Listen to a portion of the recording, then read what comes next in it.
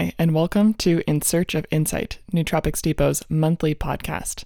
I'm your host, Erica, and sitting next to me is Nootropics Depot product specialist, Emil. Hey, everyone.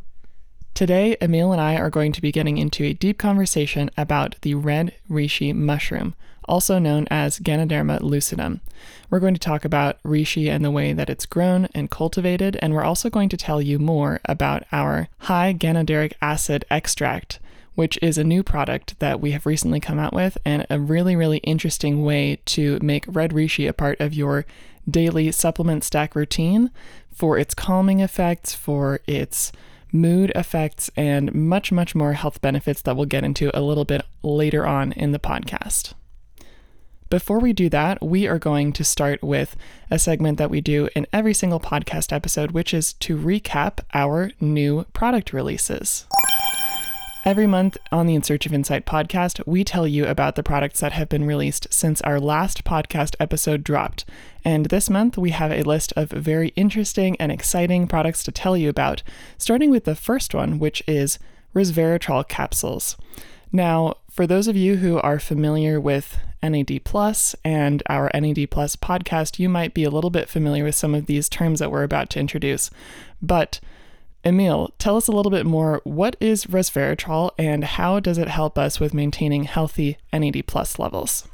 Yeah, resveratrol is a really interesting compound. Also a little bit controversial these days, kind of being controversial always. So many years ago, there was a research study that came out and basically it said, hey, people that are following a Mediterranean diet seem to be living longer. They also seem to be drinking a lot of wine. What's in wine? They did a search in wine. They found this compound called resveratrol. Then resveratrol was hyped up. It was said, this will make you live longer. Look, people on a Mediterranean diet who have a lot of wine in their diet, they live longer. It must be the resveratrol. And this kind of just snowballed. Resveratrol picked up a lot of popularity because of this, but at the time you couldn't really get resveratrol in an isolated form, so people would be drinking a little bit more wine, potentially, to get their resveratrol content, or yeah, that would be their primary resveratrol source. The problem with that is there's actually not that much resveratrol in wine, so it's probably just a good marketing tactic for the wine industry to sell more wine, and to make it seem like a more health-promoting beverage, which obviously is a bit ridiculous.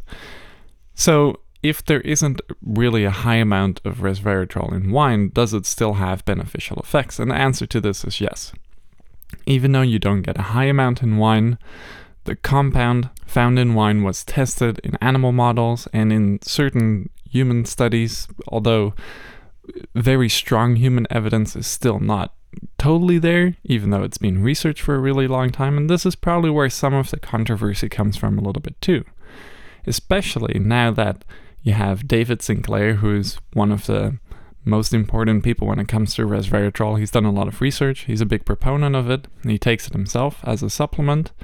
And then you have a few other people in the industry that are all kind of looking at resveratrol and questioning its efficacy. So if you check out our product page for resveratrol, we go into this issue a little bit more in depth.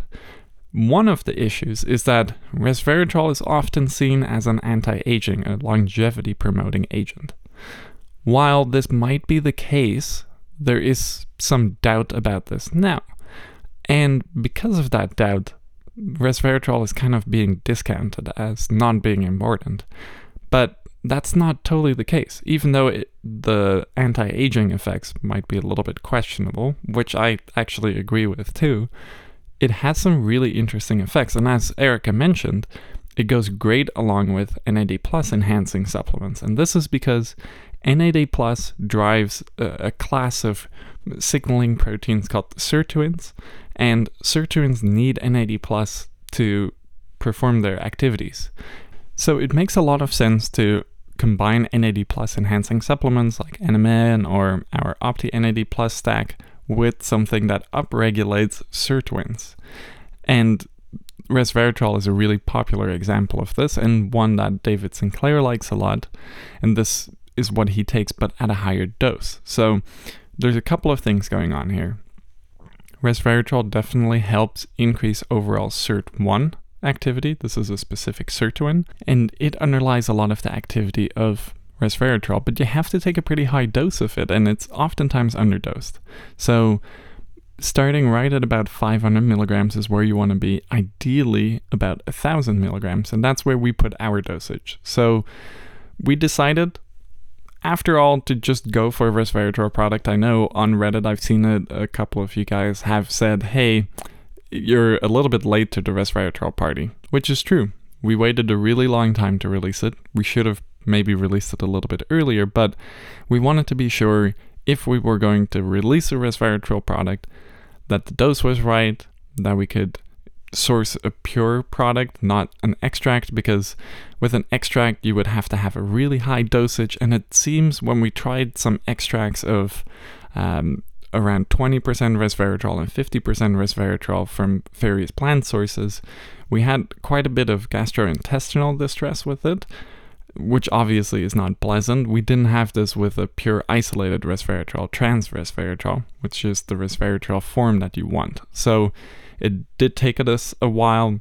We set the dosage really high where it should be, and I think this is one of the first products on the market that has such a high dose of resveratrol.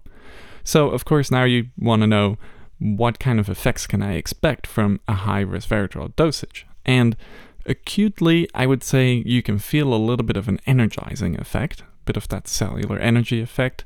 One of the effects you kind of associate with NAD+ too, and when you take an NAD+ enhancing supplement together with resveratrol, this effect is a little bit stronger from both. So this is a really nice effect to go for. And I've heard some anecdotal evidence around the office that resveratrol seems to have very good appetite suppressing effects. And this is something our lab director really likes using it for. So that's a really interesting effect. I've also noticed that in terms of alcohol metabolism processing, if I take some resveratrol before having a few drinks, I seem to not have any issues the next day or even during alcohol consumption, which sometimes can be an issue for me. So this is an interesting effect. I'm not totally sure where that's coming from, but it seems to affect alcohol processing for me in some way. It has good inflammation regulating effects, good cognition enhancing effects, general good effects on metabolic health, on exercise recovery, helps balance oxidation. It's overall a really interesting supplement. I take it every once in a while. I don't take it every day, but I really like that acute little boost it can give me. Awesome. It sounds like it has all of the qualities of a perfect addition to your daily stack, especially if you are thinking about NAD+ levels and kind of maximizing these benefits. Definitely. Awesome. So let's go on to our next new product, and this one is really fun. This is our supercritical CO2 coriander capsules and solution. Now, I've tried the solution and I really love the taste of the solution. It's quite powerful, so for those of you who are sensitive to the flavor of coriander, for those of you who are not big fans of cilantro, maybe this won't be one that you enjoy as much, but I personally really like taking this as a solution, especially for its relaxation effects. So Emil, will you tell us a little bit more about the supercritical CO2 extract of this coriander and what makes coriander a really exciting new addition to our lineup of relaxation and mood benefiting supplements? Definitely. I'm happy to talk about this one because it happens to actually be one of my favorites.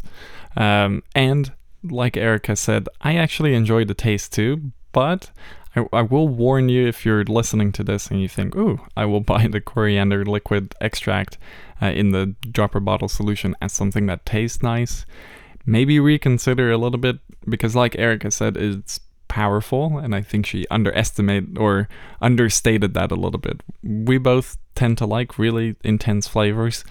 The coriander supercritical CO2 extract is about as intense as it gets. It's very citrusy, piney, lemony, coriander-like, so it's 25% linalool by weight, so it has a very high content of this monoterpene. And that monoterpene, it's almost volatile. It kind of tastes almost a little bit spicy and citrusy. So keep that in mind with the solution. We both like it.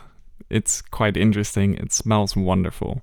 But that's not why you're buying this. We're not a essential oils wholesaler. We want real effects. So with the coriander extract, it has a really interesting effects profile. I find that it has a bit of a muscle relaxant property, which I haven't found in many other supplements. It's very calming and it's quite mood boosting. And this effects profile, while not entirely unique because we have other supplements that do this, the way in which coriander does it is very different. And I would say for me, when I take it, it's kind of like I'm sitting on a cloud. Like, it makes my body a little bit lighter. It helps with inflammation, it helps with pain, it helps relax my muscles, and it's an interesting, almost fun effect. So I feel like we have very functional calming supplements, something like lemon balm, which kind of knocks the edge off, but maybe is not that fun. Like, I wouldn't want to take lemon balm and watch a movie or something like that, but with the coriander extract, that's exactly what I would want to use it for. If I just really want to relax and just kick back, I take the coriander extract. But also, if I wake up and I'm feeling a little bit on edge, a little bit nervous, then the coriander extract can really help knock that down a little bit, smooth it out without making me tired. And I think that's the really fun thing here. Because when I'm watching a movie, I want to be nice and relaxed. I want to have a nice mood boost, but I don't want to fall asleep. And that's why I think calming supplements that are also mood boosting but don't necessarily make you very tired are an interesting addition to a supplement stack, where I think, for me at least, unwinding at the end of a stressful day is about the most important thing I can do, especially for my cognitive function the next day.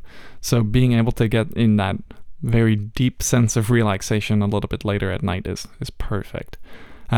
Talking just quickly a little bit about the effects profile, it's an NMDA antagonist, it's a GABA agonist, it modulates serotonin levels a little bit here and there too, and then it has this muscle relaxant calcium modulation effect. So when you combine all of those effects together, you get this really nice, relaxing, physically relaxing, mentally relaxing thing without too much lethargy. Very nice.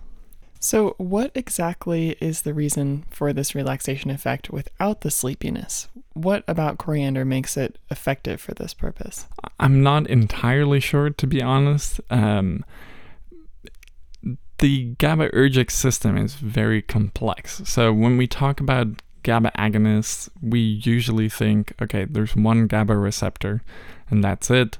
When you activate it, you get this relaxation effect. But that's not entirely the case. So you have you have multiple distinct GABA receptors, but the two we're most familiar with is GABA A and GABA B. GABA B is a little bit more of a simple receptor, but GABA A is actually a really complex receptor, and it's a receptor that's built up of many little subunits. So all of these subunits come together, and then you have one big functioning GABA receptor. But depending on where compounds bind on that receptor complex, on those little subtype receptors, that can really affect the overall outcome. So, for example, there are certain subunits you activate and it can decrease memory processing. There are others that you can activate and it doesn't affect memory processing. There are ones that affect mood, relaxation. So specifically targeting these different subunits can have different effects profiles, from relaxing effects to cognition modulating effects. There's a lot of different ways in which GABA can be activated, and if you look at different GABA activators and different supplements, they will do it in different ways. There's not a whole lot of in-depth research just how these compounds usually bind. Like, they're not going in with radioligand linalool and seeing just where it binds just yet. This is a little bit more of an advanced research tool. Maybe we will see this data in the future, but how linalool binds to the GABA receptor probably does it in this way that maybe for some people it will make them tired, but for me it doesn't make me tired. I think for Erica, does it make you tired? No, it doesn't make me tired at all.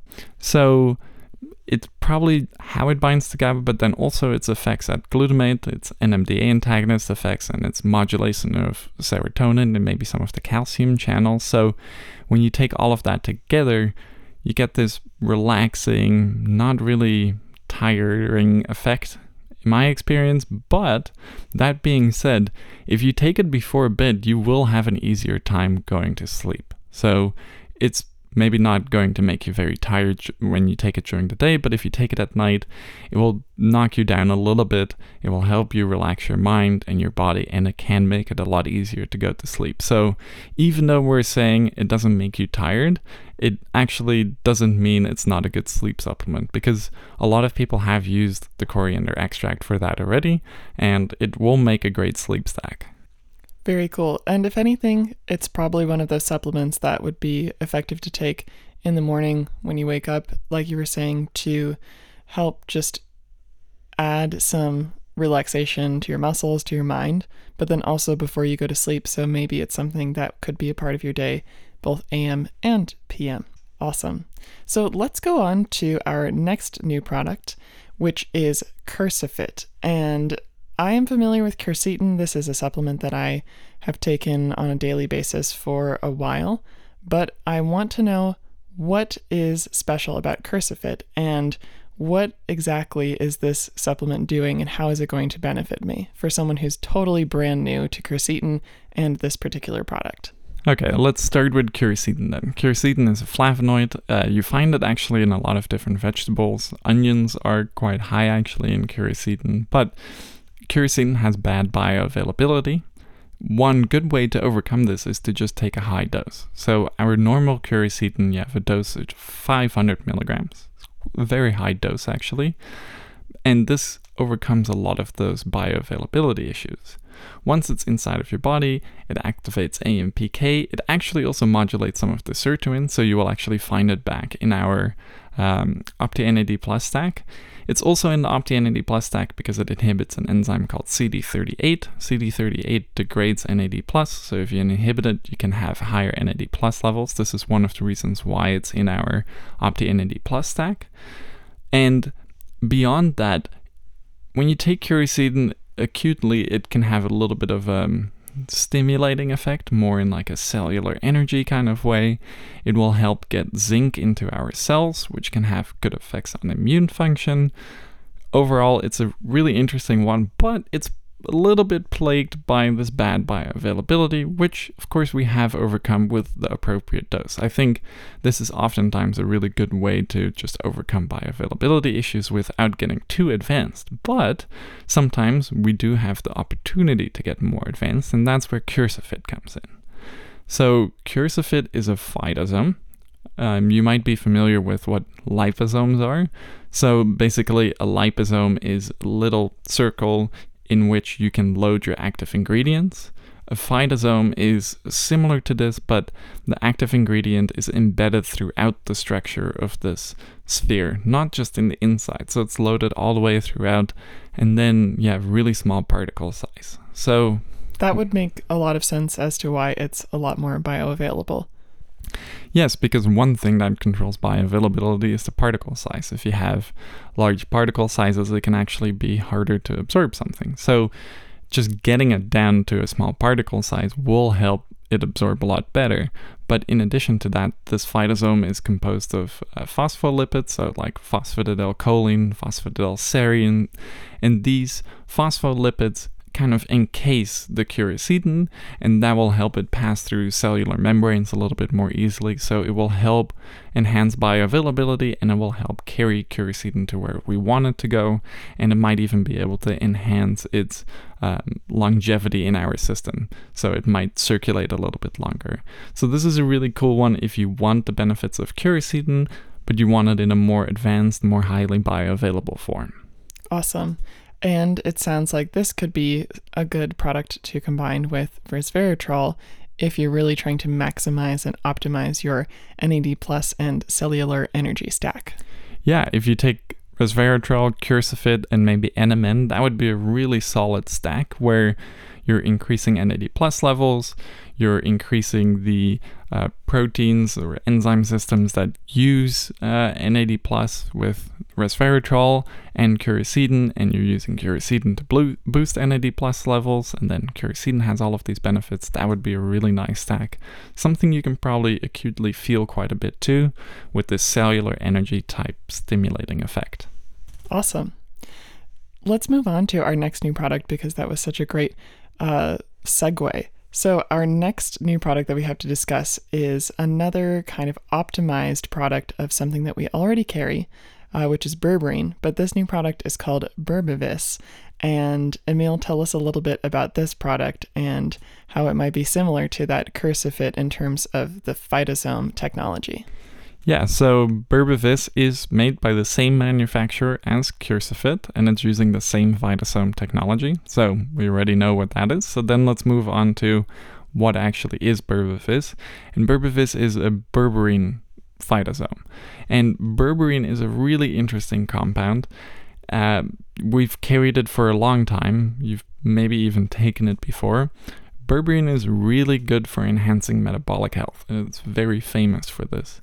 This is definitely one of its primary attractors for taking it, but on the nootropic side, berberine actually has some really interesting effects on norepinephrine and neuroplasticity. So I actually really like berberine for this effects profile, and it's something I can definitely feel a little bit too. It's a little bit stimulating, it's a little bit cognitively enhancing, and in addition to that, it suppresses appetite a little bit, it helps with metabolic health, so overall just a really good one to take for daily health, also for these longevity type of effects, and then the nootropic effects. And one of the things with berberine similar to quercetin is it has notoriously bad bioavailability. Again, this is why we have high dosages of berberine. We actually also have a stack of berberine and silymarin. Silymarin helps enhance the bioavailability of berberine a little bit and helps synergize some different effects. But here we are enhancing berberine bioavailability with the phytosome, which will help get the berberine to where it needs to go a little bit more efficiently, and will maybe allow the berberine to act for a longer time in your body. So this is a really good one if you've ever been interested in berberine and you just want the ultimate berberine bioavailability. Awesome. And if I were to make a little stack suggestion, this would probably be a great product to combine with the supercritical CO2 extract, because it has these mood benefits and these cognition benefits, but maybe it's a little bit more on the stimulating side. And adding that alongside of the coriander extract could be a nice way to kind of round out the overall relaxation, mood stimulation, like a great start to your day. Definitely. That actually would be a really good stack. Awesome. So now let's finish with our final new product, which is our Infini-C product. And this is going to be a high bioavailability vitamin C stack, which contains a very awesome list of ingredients that Emil is going to tell us a little bit more about, and why it's important that we have an optimized, highly bioavailable vitamin C. Yes. So Infini-C is one of the first in the Infini line of products that we're going to come out with. So these are optimized vitamin products. Infini-C then, of course, is a high bioavailability blend of different vitamin C compounds. And these ones are calcium ascorbate, magnesium ascorbate, sodium ascorbate, potassium ascorbate, and ascorbyl palmitate. Ascorbyl palmitate is an ester form of vitamin C. It's really high bioavailability. And then the potassium, sodium, magnesium, and calcium ascorbate also have very high bioavailability and also give you a little bit of potassium, sodium, magnesium, and calcium, but those actually help the vitamin C absorb, and it helps stabilize them so they don't get used up too quickly during oxidation regulating activities, because vitamin C kind of sacrifices itself. So if it encounters a reactive oxygen species, it oxidizes itself, which neutralizes the reactive oxygen species, but then your vitamin C is gone. Vitamin C being one of the body's main antioxidants, you can take quite a bit of it, and you actually need quite a bit of it, because you constantly need a lot of vitamin C to modulate these oxidation regulation activities, Also, it's just a very essential vitamin, so it's a good one to have around. It's good to have around for immune health. And just one interesting thing too, actually, is it seems to have a bit of a nootropic effect, especially when you combine it with something like agmatine. I think there was kind of a famous stack a few years ago on Reddit where people were combining agmatine and vitamin C, and that seemed to have a really nice mood boosting effect. So having something with high bioavailability forms of vitamin C is great if you just want to enhance your vitamin C status, get this nice antioxidant effect, and maybe a nice nootropic effect, mood boosting effect. Awesome. So that concludes the first segment of the podcast, our new product releases from the last month. Now we are going to jump into the main topic of our podcast for this month, which is red reishi mushroom. Now, for those of you who are watching on YouTube, you can see in the thumbnail this beautiful, naturally growing red reishi mushroom. Today we're going to talk about how red reishi grows naturally in the forest. We're also going to talk about how reishi is cultivated for extracts, and specifically for our ultra-concentrated ganoderic acid extract. So, Emil, before we get too deep into the details of our extract and also into the effects profile of red reishi, tell us a little bit about the history of this mushroom, where it typically grows, and who's been using it for thousands of years. Yeah, so its origin is probably in China. I think it does grow around Southeast Asia. Actually, Ganoderma lucidum and other Ganoderma species grow all over the world, so you can also find them in North America. I actually believe the picture we use is probably a North American Ganoderma or reishi. This is partially because of how it's growing on the tree. In China, they actually tend to grow more from fallen logs that have maybe been covered in a little bit of soil, and then a stem grows out, and then from the stem the pileus opens, and this becomes the cap. And then you have this mushroom that kind of sticks out of the ground. And if you look at a lot of reishi farms, especially in China, that's how it's usually growing, with this little stem and then the cap. And it seems that a really long time ago, reishi started to be gathered in the wild in China, and it was really hard to actually find it. You have to go deep into the forest, in very remote areas, and then you have to have a really keen eye to spot these little mushrooms that are growing down to the ground. Actually, I think maybe in North America and in Europe, it might be a little bit easier to spot them sometimes if they are growing a little bit higher up on a tree. But how they seem to grow in China, with this stem coming out of the ground and then a cap, it can be hard to miss them. They can blend into the forest a little bit, even though they do have a really nice crimson red brilliant color. So if you do find them, I think you would quite quickly spot them if you're really close to them, but getting close to them seems to be hard. So back then, reishi was basically only for royalty, and because of that, you actually don't see it in a lot of traditional Chinese medicine texts from back in the day, because it just wasn't that widely available, and because it was reserved for the royals, you don't really see it popping up in these texts for more common people. But then we started cultivating it, and it seems like we've been cultivating it for quite a while. I believe I saw a study where in 1124 they already saw some monks cultivating, or evidence of monks cultivating reishi. So we're getting close to 1,000 years, at least, of documented history of the cultivation. Yes, and that's just cultivation. If you count the wild use of reishi, it's been a much longer time, at least 2,000 years. I've seen some mentions of maybe already 3,000 years worth of use with these wild species, but of course they were really hard to get a hold of, so the use was quite limited, but was being used in some of the most important people in society, the royalty. So this is really interesting, and why they were so interested in this mushroom is because it seemed to have longevity promoting effects, and in Japan actually it seems to have the nickname of the mushroom of immortality. And within traditional Chinese medicine, it's seen as one of the superior herbs. These are the herbs that have the most amount of effects that people want, and of the superior herbs, it's one of the top ones. So within traditional Chinese medicine, it's really important. Within China, it remains really important. And that's the really cool thing about reishi. If you look at other mushrooms, Yeah, there's a decent amount of research on it. Like, for example, if you look at different Hericium species to which lion's mane belongs, there is quite a bit of research there too. Likely because it's being used in Japanese traditional medicine quite a bit. But the research on it is still quite lacking. And it's very lacking for a lot of mushroom species for some reason. We're very much still in the infancy of mushroom science. But because reishi has been around for such a long time, and because it's so important to traditional Chinese medicine and modern day China too, there's a lot of research incentives there to keep studying reishi, and there's a lot of research institutes in China looking at how to best cultivate it, selecting strains that are high in ganaderic acid production, different extraction methods, different analysis methods.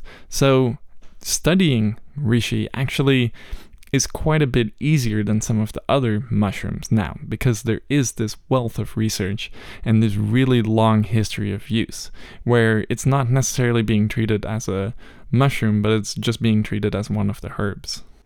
Very cool. And of course, these days, mushrooms feel like they're everywhere. When I look around on Instagram or in cooking magazines, just out in the world, at the farmer's market, it feels like there are new and interesting mushrooms popping up all the time to buy, to eat, to research, to talk about. But knowing that there's more of a history behind red reishi also makes this podcast episode a little bit more interesting for all of you to get more of a deep dive into mushroom science. So Emil, I know that you have done a lot of research on reishi cultivation, but also parsing apart the actual physical parts of the reishi mushroom that are producing the most ganaderic acid that led us to create our ultra concentrated ganaderic acid reishi product. So shall we jump into the cultivation and what part of the reishi mushroom actually creates this ganaderic acid that's our active ingredient? Absolutely. And I will kind of just walk you through the general life cycle of a mushroom. And reishi is very similar. And this will also highlight a few common problems within the mushroom industry. Maybe we will sound like a bit of a broken record because this is being talked about a lot, luckily these days, but we will talk about the mycelium on grain issue because it's quite important to discuss here, especially when we consider ganaderic acid production. So, when a mushroom grows, especially reishi, it produces a lot of spores. And maybe we can actually flash a picture up on the screen right now. Once reishi matures, it puts out billions of spores, and you have this thick coating of spores over the cap of the mushroom. Now, these spores can inoculate wood, dead, decaying wood, maybe even a live tree, and then the mycelium structure will grow through, and then you'll get hyphae, and then these hyphae will condense, and then a little mushroom comes out, the primordia, and then the fruiting body grows from here. Now, this is how it works in the wild. So you have these spores dispersing, and you just have to get really lucky that these spores hit something where there aren't necessarily competitive fungi, competitive microbes that can kill the mycelial growth. And then when you get lucky, boom, you get these Ganoderma lucidum mushrooms. But that's also probably why in the wild they are kind of hard to find, because a lot of things have to go right. Now, if you go into a more artificial setting, what you can do is you can start straight from the spores and inoculate a substrate with it. This could be a wooden log, it could be sawdust, it could be sawdust amended with something like soy hulls.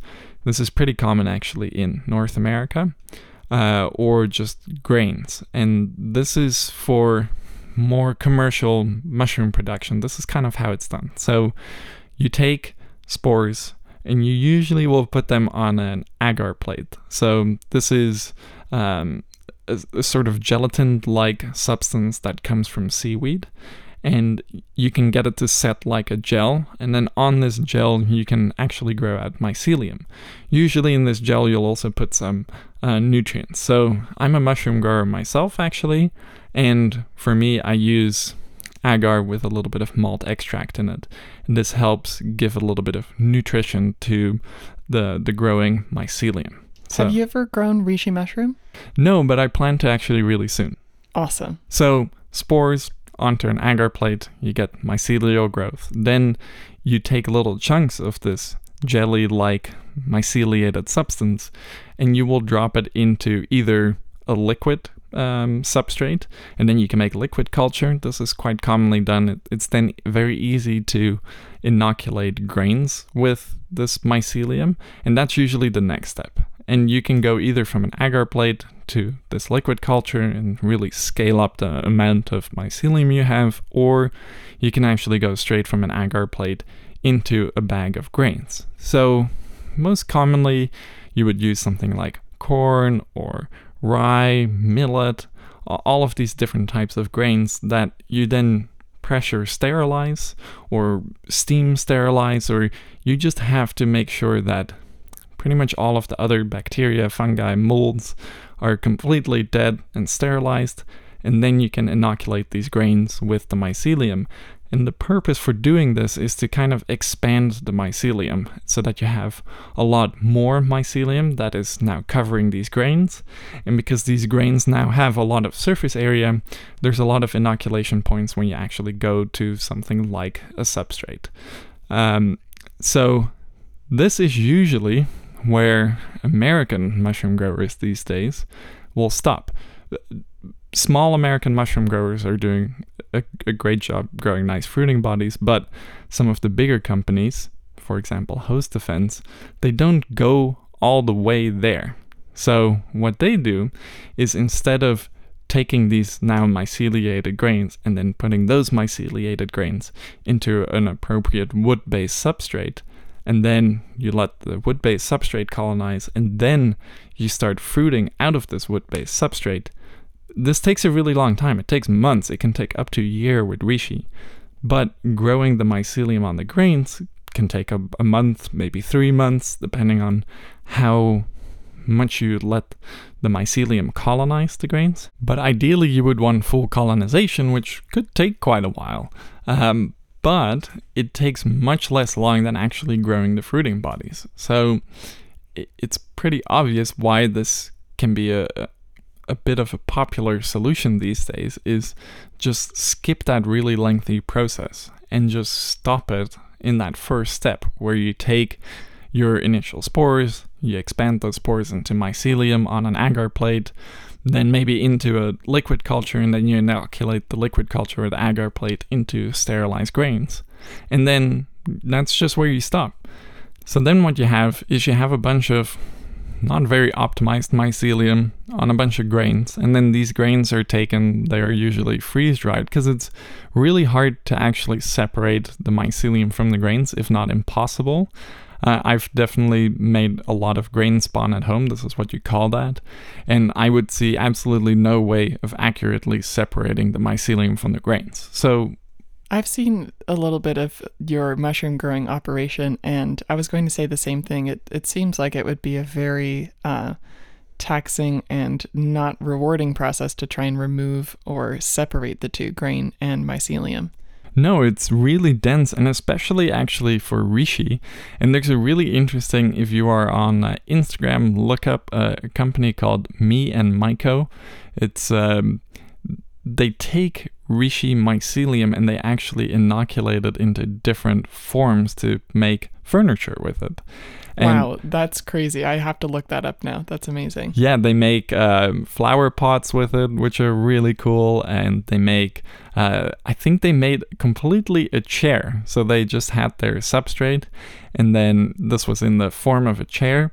And then they inoculated the mycelium. I think they used liquid culture, but I'm not entirely sure, to then inoculate the substrate. And then the mycelium of the reishi grew through and connected everything. And these mycelial connections are so strong that they actually were able to make a chair where someone could sit on it. And maybe we can actually flash this on the screen here. You can see someone sitting on this completely mycelium colonized chair.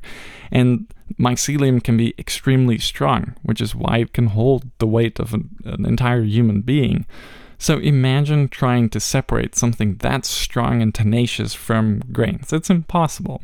So what ends up happening is the grains that have been myceliated are dried, usually freeze-dried, and then everything is just ground up together. So then what you end up having, usually, is a bunch of grain and a little bit of mycelium.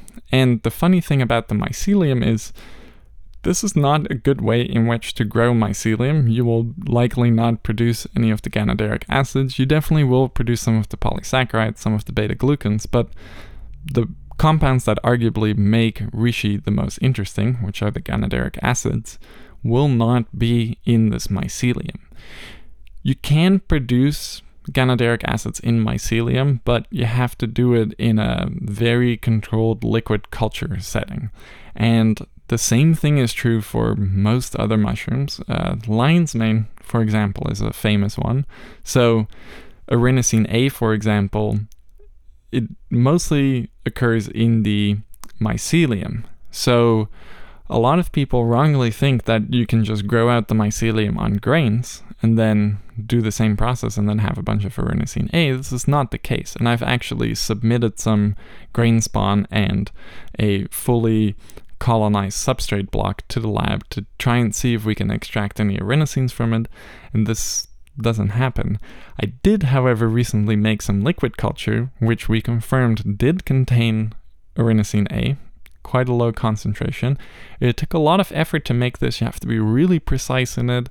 I had a very interesting nutrient broth that had some compounds in there that could stress out the mycelium to make more Arenosine A. Similar process for ganoderic acids with Ganoderma lucidum mycelium, and you have to use similar things. You have to use different metal ions and different temperatures and different time variables to try and actually get a decent amount of ganoderic acids.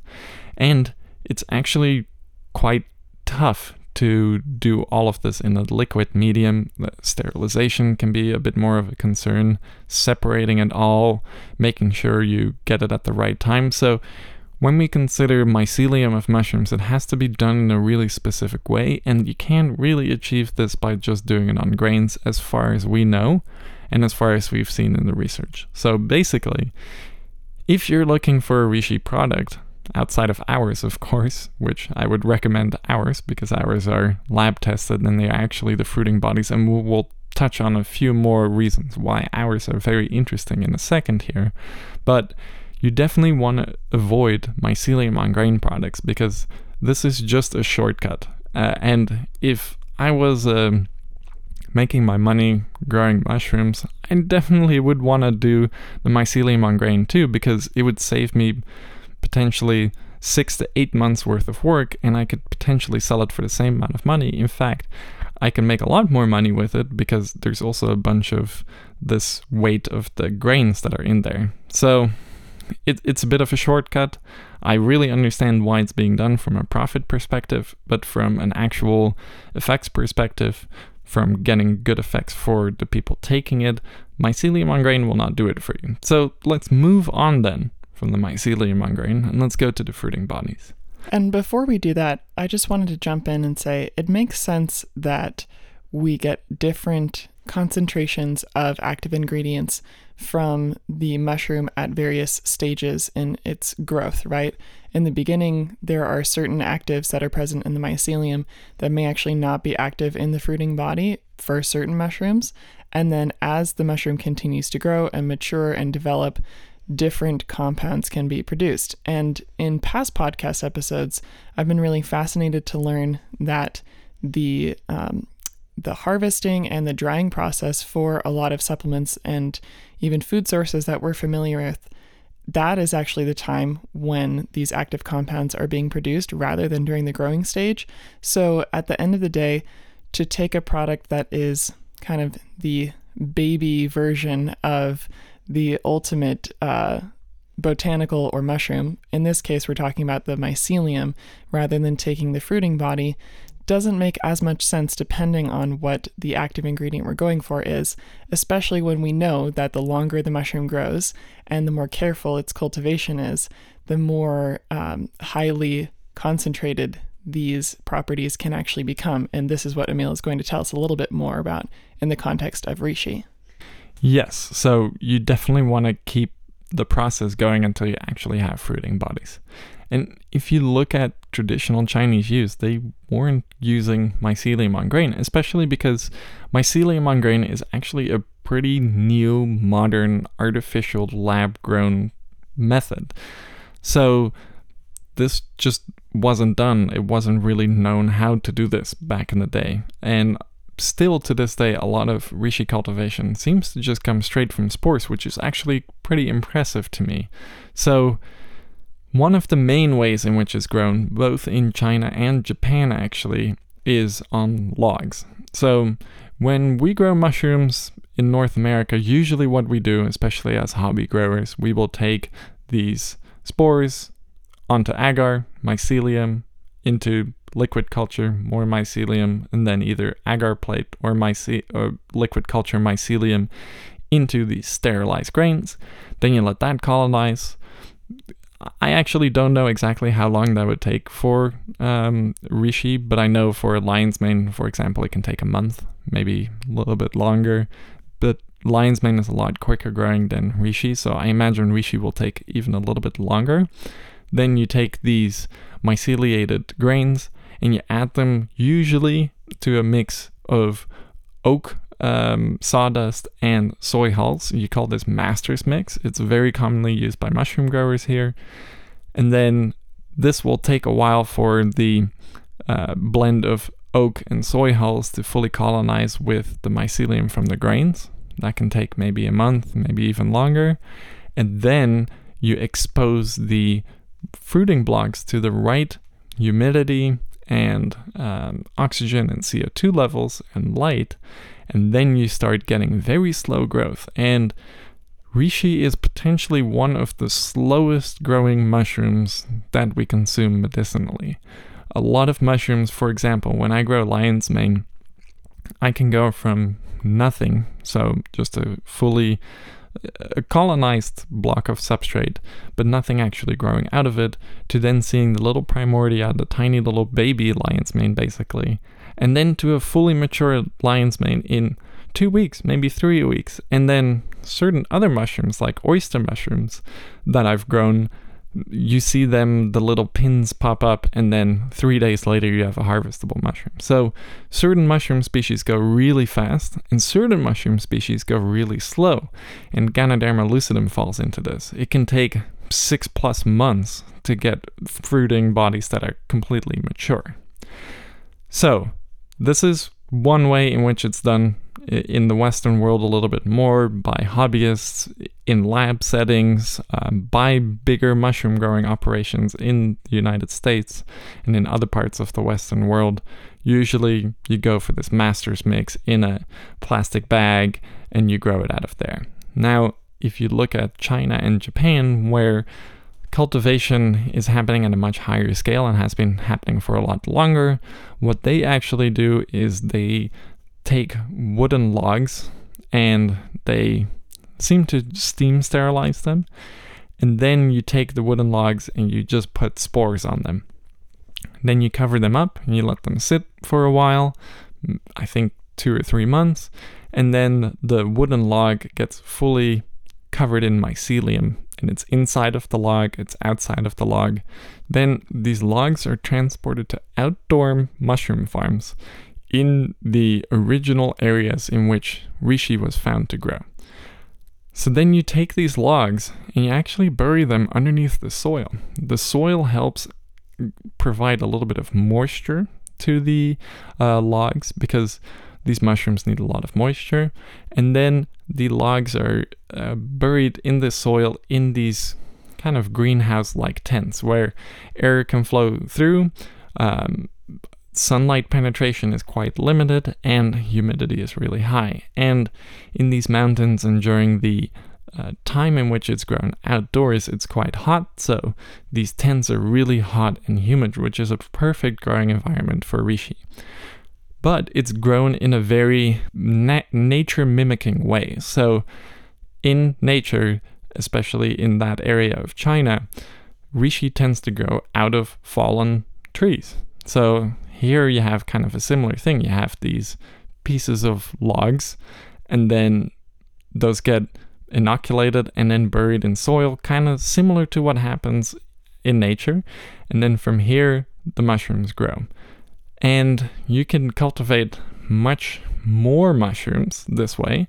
And I actually think you can produce more ganaderic acids this way. And especially looking at some of the ways in which they were grown. We were looking at some videos, actually. Yeah. And one of the interesting things about watching these cultivated reishi mushrooms grow is that they will produce these little heads, like multiple kind of protrusions from the initial stem of the reishi, but the person who is cultivating and kind of caring for these reishi mushrooms as they grow will cut off the slightly smaller or weaker looking little stem heads so that only a single head and then eventually a cap is grown.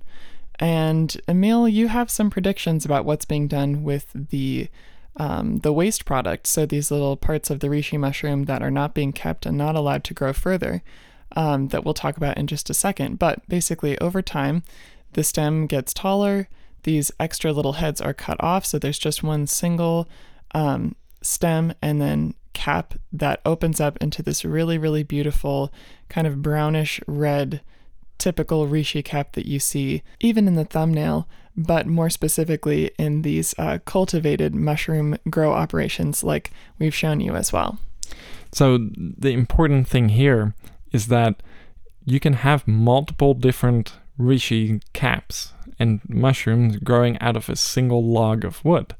But what some of these Chinese farms appear to do is they prune the weaker looking ones and they just prioritize the strongest looking reishi. So then there's one reishi per log of wood, which means that the reishi can actually suck up a lot more nutrients from the wood. Apparently more precursors maybe for synthesizing ganaderic acids. So cutting off these little baby mushrooms, these primordia, can actually maybe enhance ganaderic acid concentrations in that single big strong reishi cap now that has plenty of nutrients to grow from. But this made me think too. Chinese people are pretty resourceful, and they probably are not throwing away these primordia that they're cutting off. So what's happening to those? And this made me think, and this is completely a theory that I have no credible evidence for. So just hear me out on it, but don't take it as any sort of This is truth. not an authority on truth. Yes, but it did make me think because it's very easy to spot mycelium on grain because you see a lot of alpha-glucans. Alpha-glucans are starches that you would find in these grains, and you don't find alpha-glucans in such high concentrations in mushrooms. But if you take these primordia that basically are the mushroom already, you will see beta-glucans and you won't see alpha-glucans. However, it's really early in its growth cycle, so it will not contain ganaderic acids. And there's actually a study that I looked at that was tracking the ganaderic acid concentration over the growth period. And indeed, in these the primordia, when they first pop up, there are no ganaderic acids there. It takes at least a week until you start seeing these ganaderic acids popping up after you already have this primordia, this baby little mushroom. Once you see it, it will take at least another week before ganaderic acid production kicks on. So that makes me think, what is happening to these pruned reishis? Are those being turned into extracts that are high in beta-glucans? So when you run them through testing equipment, you will see, okay, yeah, they're high in beta-glucans. And because not a whole lot of people are actually testing for ganaderic acids, that would then indicate that it is a high-quality mushroom extract. And we will come back to this with some evidence in a second. Actually, let's look at it now. I think this is important to look at now. So I'm just going to make a quick prediction and say that if people are utilizing the mycelium, especially in the United States, mycelium on grain, as a source for creating reishi extracts, then my guess would be that people are definitely using this sort of waste product of the reishi for extracts because the reishi takes a really long time to grow. It's resource and labor intensive, and if it is producing high levels of beta-glucans, why not use it as an extract even if it isn't giving us these very significant levels of ganoderic acid?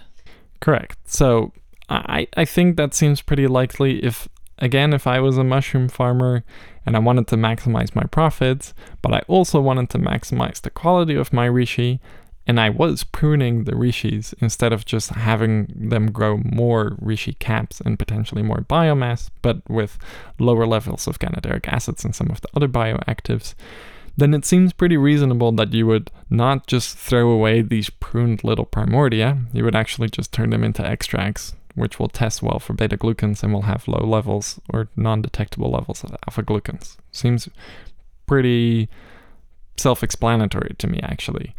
So then if we pull up now Mr. Ur Saddam, the owner of Nootropics Depot, he recently posted some red reishi testing that we did on a Reddit thread. So we will take this chart now and flash it up on the screen. So if we look here, I know for a fact that some of these are mycelium on grain products. So that first one, Aloha Medicinals, I'm very certain that this is a mycelium on grain product. I think it actually says it on the label. And look at the ganoderic acid content, 0. Now a very famous mycelium on grain product, which is Paul Stamets' brand, Fungi Perfecti, if you look at their ganoderic acid content, it's also at 0%. Makes total sense. It's mycelium on grain. You're just not giving it enough time to form these ganoderic acids.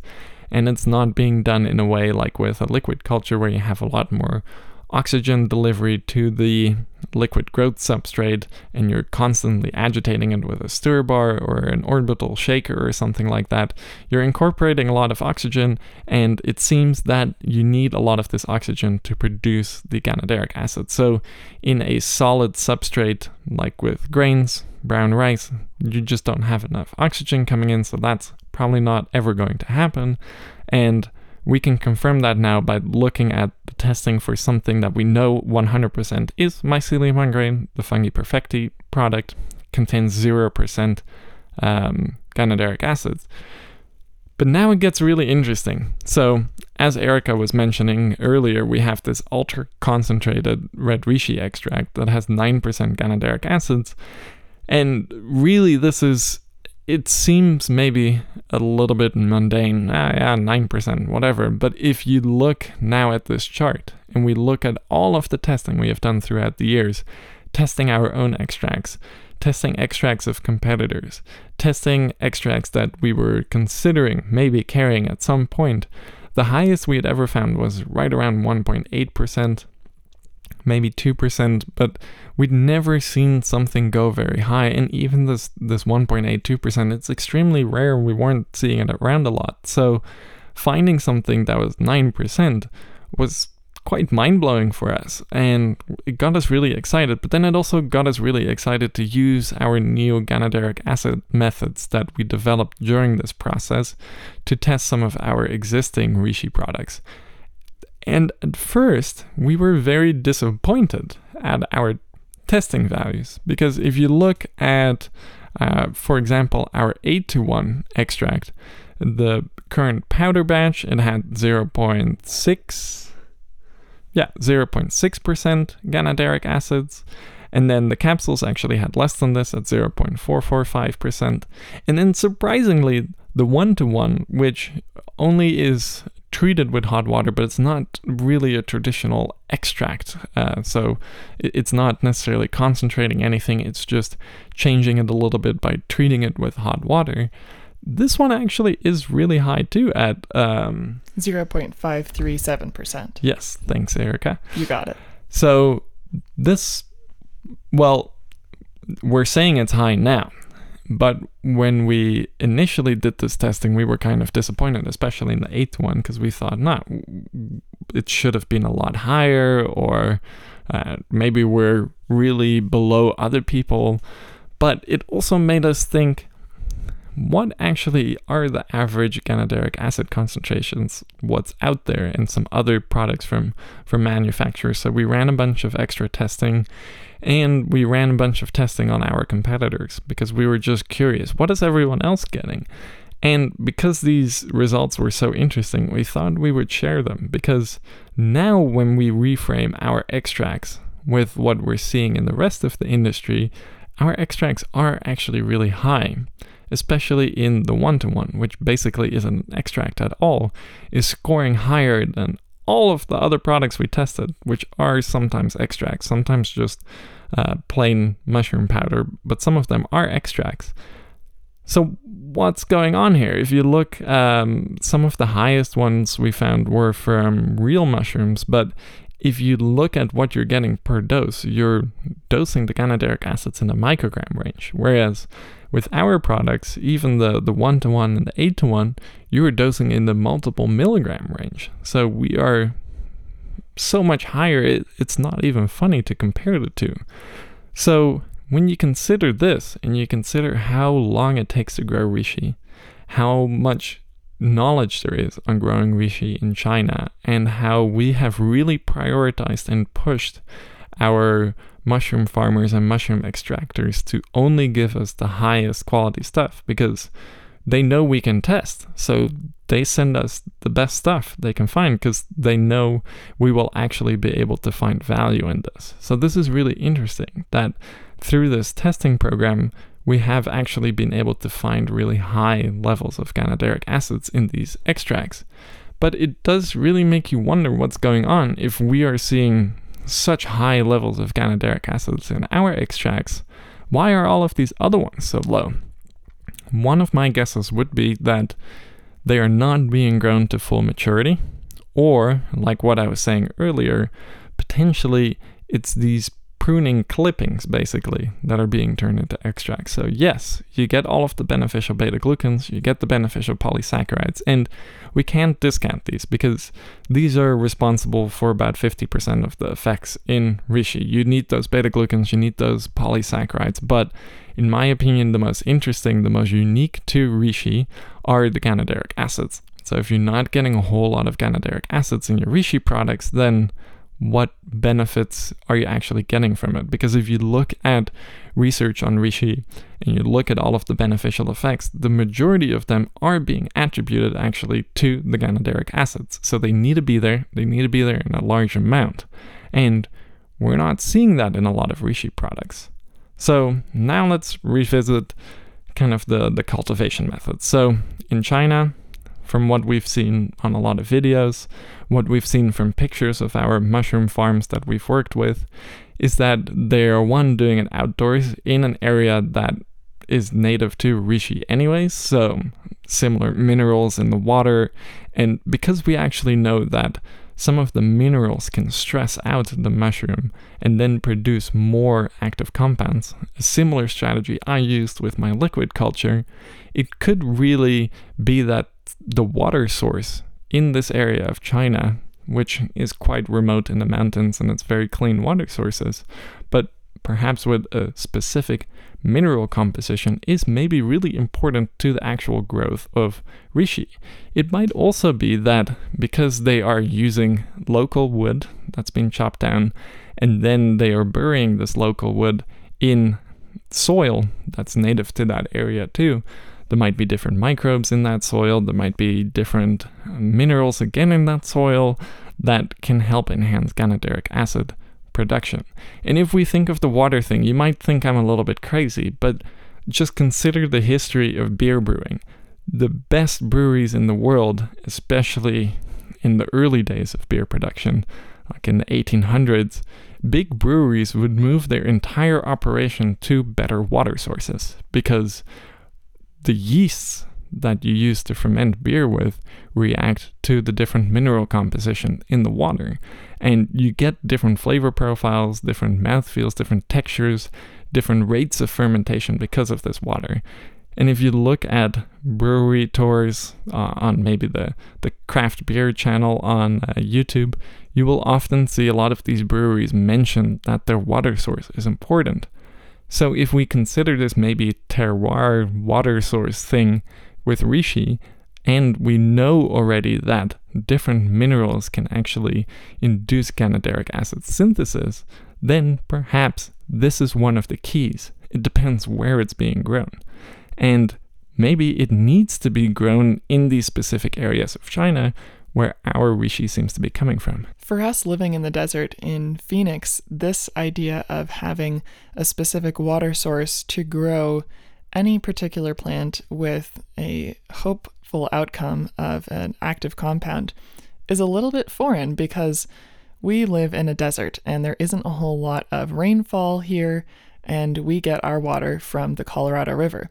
So this idea that you might have a local water source is something that we don't really experience very often because we have running water, we don't have a lot of local water, and we live in a desert. But when you think about just the production of food in general around the world, especially like you're saying with even with beer, with wine, the water source, the minerals, and the specific nutrients that are being carried through that water, as well as the actual soil and the environments that the plant is growing in, all have significant effects on the nutrition, the health of the plant, and then eventually some of the beneficial effects that this plant can have. So we have to think a little bit beyond our industrialized modern world where we have just water from a tap or coming from our fridge, and actually think about where this water is coming from and all of the different very, very important elements of it that allow a red reishi mushroom to grow with this super, super high concentration of this active compound that we get to benefit from.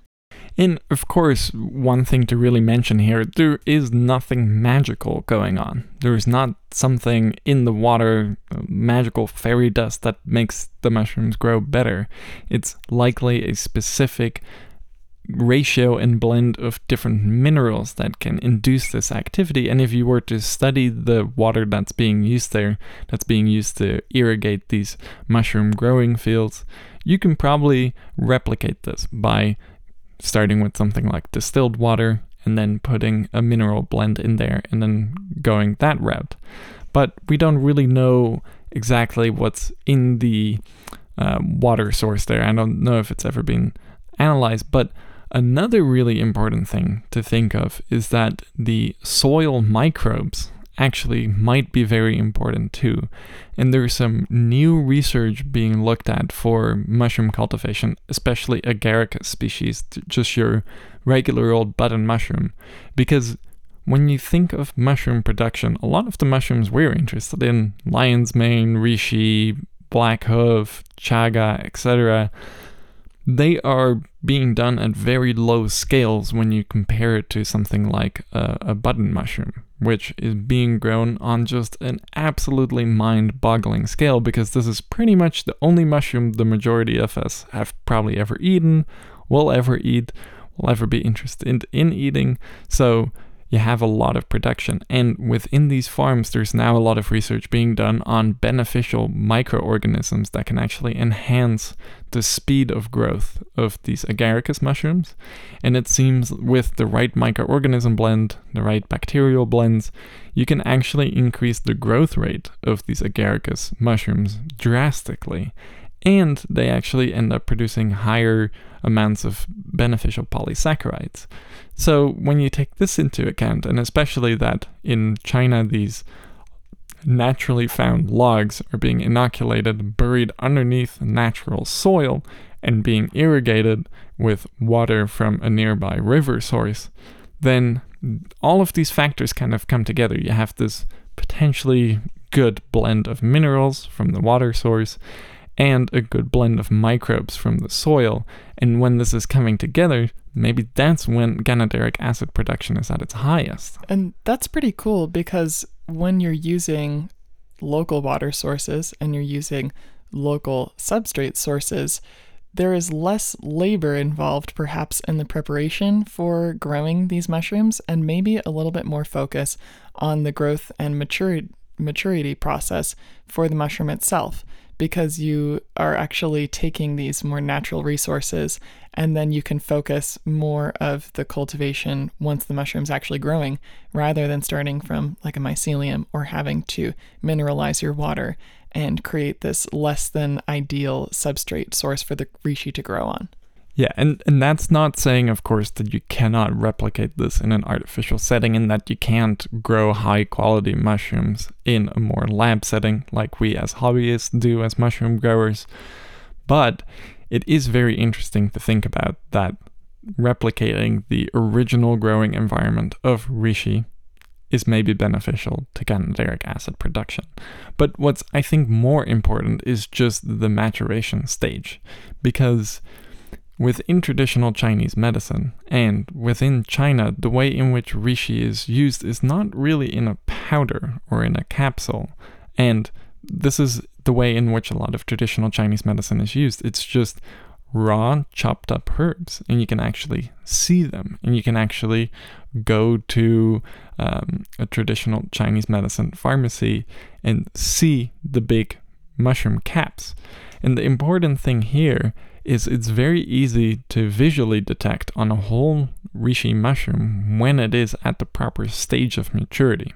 So when it first pops out of the ground, out of the log that's buried in soil, the way it looks is it's slightly red at the bottom, then it transitions into orange, and it just keeps getting lighter and lighter and lighter, yellow, yellow, yellow, and then the top is white. And it keeps growing like that. And then once the pileus opens, which becomes the cap, then there's a gradient there too, with the outer edges being white, and then yellow, yellow, yellow, orange, orange, orange, and then red. And as the mushroom matures, it becomes progressively more and more this deep maroon red.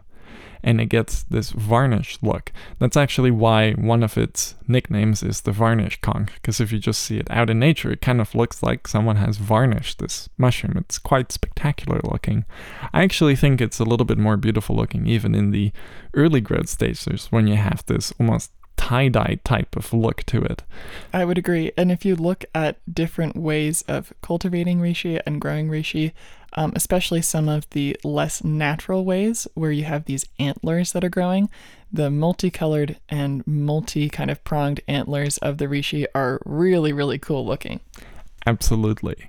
But if you consider in traditional Chinese medicine what they're looking for a cap that is quite uniform in size, quite big in size, completely maroon red with no white on the edge anymore, and kind of a spiraling texture on it, similar to like what they say a ram's horn, or just a horn of some sort of animal where it kind of spirals like that. That is the look you are going for, this kidney shape, almost like kidney bean color, this like deep dark maroonish brownish red, and then this swirling ram's horn pattern in a particular size. And you can only get here when you grow a very mature mushroom, which growing it by the log method, inoculating the log, burying it under the ground, it's a lot of labor, it's quite a intensive process, and it takes about a year from start to finish to actually get the reishi mushroom. So it's a really intensive process, and that will definitely drive up the cost too, which makes it harder to make a profit off of. So with the skyrocketing demand in mushrooms, like Erica mentioned, which really is a new thing for a lot of the Western world, because for the majority of the Western world, we've been a little bit mycophobic, scared of mushrooms. Just think of how many people you know that take the mushrooms off their pizza if they have pizza, or are just scared of mushrooms, period, even though they might like the taste.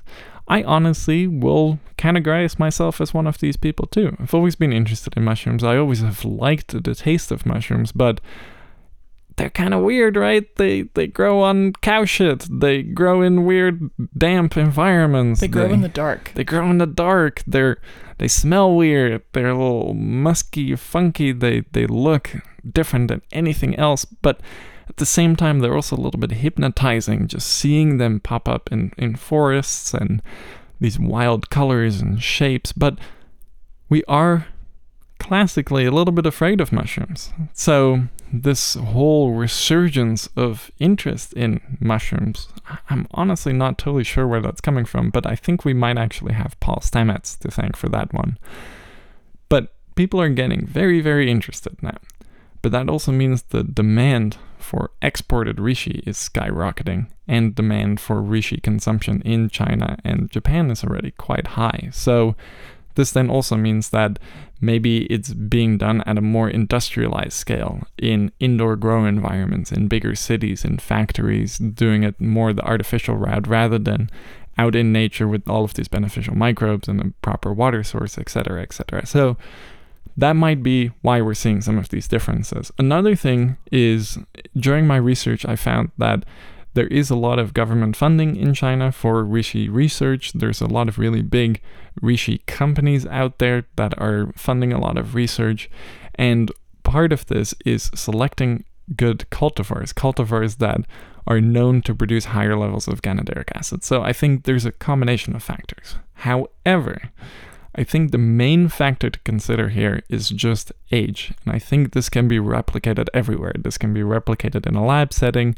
It can be replicated in a more natural log growing environment, which, by the way, this is not only done in China. In Japan, this is also the most common cultivation method. They take aged oak wood logs, they inoculate these, they bury them under the soil in a very similar process. So this is how it's being done in China and Japan, both of which are the highest consumers of reishi worldwide and have been doing so for a really long time. But I think age. So, and why is age important? Well, age in humans is quite a stressor. So the older we get, the more oxidation we experience, the more inflammation we experience, the more cellular stress we experience, the more cellular apoptosis we experience. And in a very interesting study on actually ganaderic acid production in the mycelium, liquid culture mycelium of Ganoderma lucidum, they found that when they added aspirin to the mixture, aspirin induced a lot of reactive oxygen species, and it caused oxidation in the mycelium, and they saw ganaderic acid production go up, I think over twofold, almost threefold increase. So aspirin can be good for humans and good for reishi then? Well, it can be bad for humans and bad for reishi. So the thing that's happening, and in humans too, is things like aspirin can increase reactive oxygen species, but within this mycelium it can do the same thing. And one of the reasons why they decided to look at this is because they were looking at a model of apoptosis in yeast cells, so basically yeast cells dying off. And when you add aspirin to yeast cells, they start to die off. And this cell death can actually produce different secondary metabolites within these yeasts. So these researchers thought, hey, maybe we can do the same thing with reishi mycelium, and it worked. They increased apoptosis, they increased cell death, they increased reactive oxygen species, they increased stress. And this stress translated into higher production of ganaderic acids. That's the part that I was saying was good. Yes. Yeah. But technically, it's a bad thing producing a good thing. And it's actually kind of similar if you do think about, in our previous conversations about NAD+, how fasting is good for us. Whereas, right, in theory, fasting is actually a bad thing because it produces stress. But it's actually the stress that then produces certain signaling cascades, the production of different molecules that then help protect you just more generally. So, again, kind of technically a bad thing causing a good thing. Similar with exercise. When we exercise, we're actually damaging our muscles. We're causing little micro tears. And the repair of these micro tears actually makes us stronger, makes us more easily able to adapt to physical stress. So basically, these bad, quote unquote, bad things causing stress, then causing the production of the things that we want. For sure. And it reminds me of conversations we've had throughout the time that we've been creating the In Search of Insight podcast about the importance of balance, both for just our health in general, but also for the way that a botanical might be grown, and that balance, and also this idea of good and bad resulting in the opposite good or bad effects is a really common thing in nature and inescapable. Yes. And in this model, they are using mycelium, which will age a lot quicker. So within about 8 days, that's the study period. But when you now consider a actual mushroom that's growing, and especially if it's growing out in the wild and it's being grown without pesticides, etc., the mushroom is undergoing a lot of stress over a period of 6 months, 8 months, however long it will take to grow a fully mature mushroom. So this means that the mushroom is constantly being bombarded with stressors. It's constantly experiencing apoptosis, cell death. It's constantly experiencing high levels of oxidation. It's experiencing high levels of temperature swings. It's experiencing heat. It's experiencing cold. It's experiencing microbes in the soil attacking the mushroom. It's experiencing insects gnawing at the mushrooms, because apparently insects really love reishi. So in organic reishi farms, they have to manually inspect the reishi almost every day to take off insects and pests. But these insects and pests are also inflicting damage to the mushroom over periods of many months. And while this is happening, you can actually maybe increase the production of ganaderic acid. So not only do we then heavily rely on the age of the mushroom, can it actually undergo these levels of stress, but also what are the environmental stressors? And one of these stressors actually are minerals. So they did studies on zinc. We've done this in our liquid culture too. We use zinc and some other minerals to actually stress the mycelium out to then produce more of these secondary metabolites. So when we consider all of this, and then we consider lab-grown mushrooms, because when I'm growing mushrooms, I don't want big temperature fluctuations. I don't want big fluctuations in humidity. I want it all to be as consistent and equal as possible because I want to grow a beautiful looking mushroom, not necessarily a highly bioactive mushroom. Of course, I am now interested in that, so I am messing and poking and prodding at my lion's mane a little bit more now. But in a natural outdoor growing environment, there is so much more stress that a mushroom can grow through, and especially over a long period of time. So I think that's potentially why we are seeing such high amounts of ganaderic acids in our reishi, and it's not happening in some of these other products that we tested. That's a pretty long list of factors that would cause our red reishi to have much higher levels of ganaderic acid. And while I want to ask you about what the effects of ganaderic acid are, I know that you've got some more details and a little bit more information that adds on to this very long list already of why our red reishi is going to be producing these different, way more dramatic, way more concentrated effects. Well, I think just the last thing there is it's probably the age. I think age is going to be the main determinant there, and it's always been the main determinant. So if people are looking for the highest quality reishi in traditional Chinese medicine, they are going for this big old looking reishi that's nice and bitter. And the bitterness is important to note because the triterpenes are bitter, so the ganaderic acids, these are triterpenes by the way, but the ganaderic acids are very bitter. So if you do have some of our ultra concentrated red reishi at home, just taste it, it's super bitter. So while it's kind of a bad test, if you do eat some reishi mushroom and it's bitter, then hey, it probably contains a lot of ganaderic acids. But that also is an interesting thing to consider when I say if you eat some red reishi, because you wouldn't just do this, because red reishi is a very woody, dense mushroom that if you try and take a bite out of it, it's really unpleasant, and it just kind of tastes like you're chewing on a bitter pencil shavings. So, it actually does have some interesting flavors, but if you just bite on it like that, it's not very pleasant. And you can imagine that eating something like this straight wouldn't be very bioavailable, and I think this is another thing that happens. So a lot of these compounds are also locked away in this very thick chitin-rich cell walls, and these cell walls also need to be busted open a little bit to maybe liberate some of these compounds and liberate some of the beta-glucans and make it easier to digest the mushroom. And in traditional Chinese medicine, how this is often done is the mushroom is sliced up fresh, or, well, not fresh. The mushroom is dried in its entirety, and then it's cut up into strips. Then these strips are boiled for like 2 hours. And during this boiling process, a lot of the cell walls break down and get a little bit softer, and a lot of the active ingredients can seep into the water. And then this decoction is drank. So we have actually replicated this process with our 1-to-1 reishi. So we just expose it to 80 degrees Celsius water for a few hours. And during this process, some of the cell walls break down, and then maybe this is another reason why we are seeing higher levels of triterpenes, because ours is actually going through this process that mimics the traditional consumption of reishi.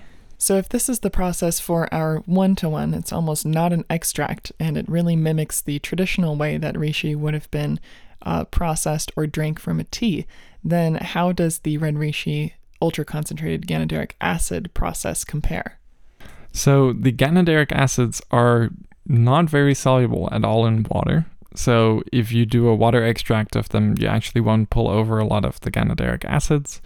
And we do see high ganaderic acids in the 1-to-1 hot water processed reishi because everything is still there. We're not discarding anything. So you're getting the full mushroom. Then in the 8-to-1, you're actually combining an ethanol extraction and a water extraction. So you do, depending on, of course, the growth of the mushroom. So, for example, in our capsules, we're seeing a little bit less. In our powder, we're seeing a little bit more. This is just down to the different batch. Of course, these are natural things, and because at the manufacturer level, these extracts oftentimes are not being standardized for ganaderic acids. They vary a little bit. In theory, though, the 8-to-1 should always be higher in ganaderic acids because there is alcohol involved in the extraction process, and the ganaderic acids are very soluble in alcohol. So for the ultra-concentrated reishi, we completely bypassed the water extraction and we did an extraction with 100% just ethanol. So by doing this, we very selectively can pull out the highest amount of ganaderic acids. And of course, starting with a high quality material already, so there are a lot of ganaderic acids to actually extract. So that actually also brings me to an interesting consideration about the beta-glucans. So we've made a pretty interesting discovery and we're still trying to solve this. So what we've often seen is that in our 1-to-1 mushroom extracts, or hot water processed mushrooms, they are the highest in beta-glucans. But the beta-glucans actually are also both water and ethanol soluble. So why are we not seeing higher levels of beta-glucans often in the extracts? And this is something we've tried to solve for a while now, and it seems like we're getting somewhat close-ish to cracking this problem. But like I talked about earlier, the majority of the mushroom is chitin, this cell wall, but chitin actually is a beta-glucan too. However, chitin can't really be fully consumed. It can't be digested. It can be broken apart. So this is part of the reason why we do this hot water processing first, to try and overcome this issue a little bit. But chitin, since it is a beta-glucan, when you test for beta-glucans, it will pop up as a beta-glucan. So in our current testing data for the 1-to-1, you see this chitin there. And we haven't found a good way to separate it yet. We just know theoretically that this is going on, and we have no idea how to actually separate them with the current testing methods, and no one seems to know how to separate them. But chitin is not very useful, so depending on how much chitin is actually taking up the total beta-glucan number when you look at a 1-to-1 extract and you look at every other mushroom product out there, which usually is just whole ground up mushrooms, sometimes not even heat treated. So if you look at these mushrooms, a lot of them are probably really high in chitin. And just to stay on neutral ground here, I will say ours is also high in chitin. So how do we solve this problem? We're getting close. But the interesting thing to mention here is that even though the beta-glucan content is lower in, for example, the 8-to-1, which is an extract, the beta-glucans here are all of the beta-glucans you can absorb minus the chitin, because the chitin doesn't make it over because it's not soluble in water or ethanol. So When you make a mushroom extract, you're actually removing the chitin, which will drop your beta-glucan number, since chitin is a beta-glucan and will influence the beta-glucan levels. So this is an interesting thing to consider, especially for a mushroom like reishi, which is very high in beta-glucans and has a lot of chitin and is a very tough mushroom. So thinking about this chitin thing is quite interesting. Absolutely, and it kind of recontextualizes maybe the expectations we should have for beta-glucan levels from a reishi extract, because if we now know that chitin is the main source of beta-glucans, then perhaps... Well, it's not the main source, but it is quite a significant source. Okay, but even being a significant source, if we know that the chitin is a significant source of beta-glucans, but that we can't actually receive those benefits necessarily because we can't break down or metabolize the chitin. Also, just real quick, I realize we have both been saying and wrong, it is chitin, not chitin. Okay. then if we can't actually reap the benefits from the chitin, then maybe we should think about the beta-glucan levels of our reishi extracts a little bit differently, because we can't consider this as a part of the effects, like the benefit effects. Yes, and not just our extracts, everyone else's extracts. Yeah. So just something to be aware of, even though the 1-to-1 theoretically has more beta-glucans, in fact, the 8-to-1, even though the percentage is lower, might actually have more beta-glucans in there that you can actually utilize. So I think now it's about time to get into the effects. So maybe we can start even with the beta-glucans. Yeah, absolutely. So what beneficial effects do beta-glucans have, and how does this compare to the effects of ganoderic acid in our red reishi extract? Yeah, so the two are very different, but there are definitely overlapping effects. One of those effects is immune modulating benefits. And beta-glucans in general have immune modulating effects, and partially it's because we actually have beta-glucan receptors, and this controls cholesterol processing and also immune function a little bit.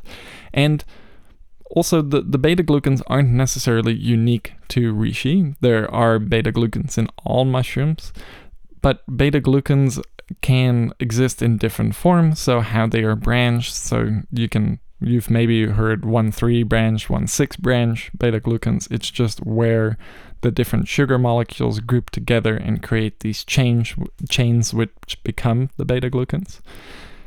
However, the beta-glucans are somewhat similar between a lot of different mushrooms, and you actually see beta-glucans, for example, in oats. Oats are quite high in beta-glucans, and you see beta-glucans in the cell walls of yeast, so we actually have a functional yeast extract which is high in beta-glucans.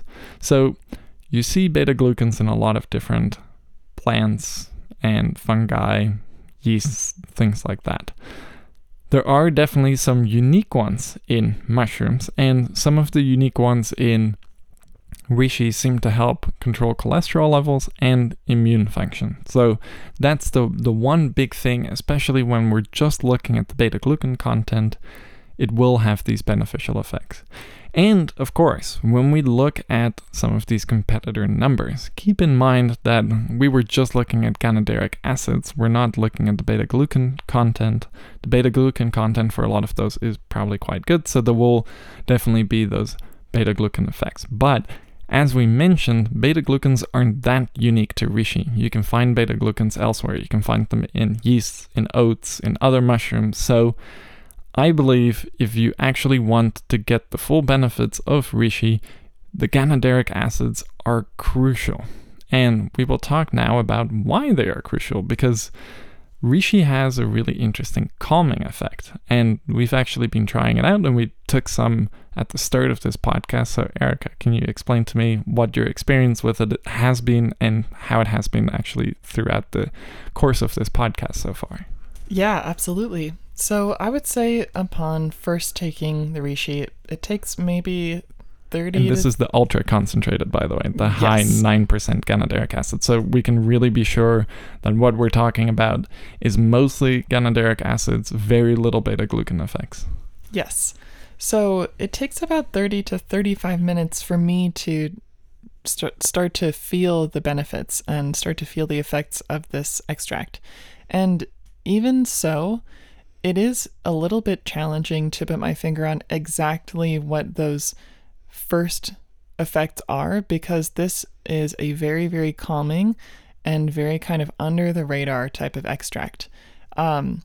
With all of that being said, the most prominent and early sign that this is working and that I'm starting to digest this is the calming effect.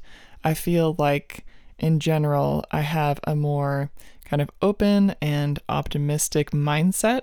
My body feels a little bit more settled. I think in terms of the morning jitters, I feel a little bit less on edge than I normally would, especially going into a busy week and, recording, being on for the podcast. So I do feel more settled. And I feel like this aspect is a really big mood and cognition benefit in general. As I continue and thinking more into like the 45-minute to an hour mark, I would say that the effects start to get a little bit more physical and like a little bit more muscular. So I feel like the tension that's present in my neck or my shoulders is a little bit more relaxed, and it's not bothering me as much. I have an easier time focusing and following along with what's going on in our conversation, but I also don't feel like as much sense of urgency, or perhaps I'm not as kind of physically restless as I would be had I not taken the reishi. Yeah, and that's my experience with it too. And the way I've described it, and I've maybe talked to some of you guys on Reddit or in emails, and how I describe the effects profile is that it is calming in a natural way, as if you didn't take anything. So, like Erica said, sometimes it can actually be a little bit hard to detect, what's happening, just because it feels like you produced this effect with meditation or something like that. Yeah, I agree. It's a little bit hard to describe the effects of this extract only because it does feel so natural, and it feels more of like a glow from within without having to take something extra.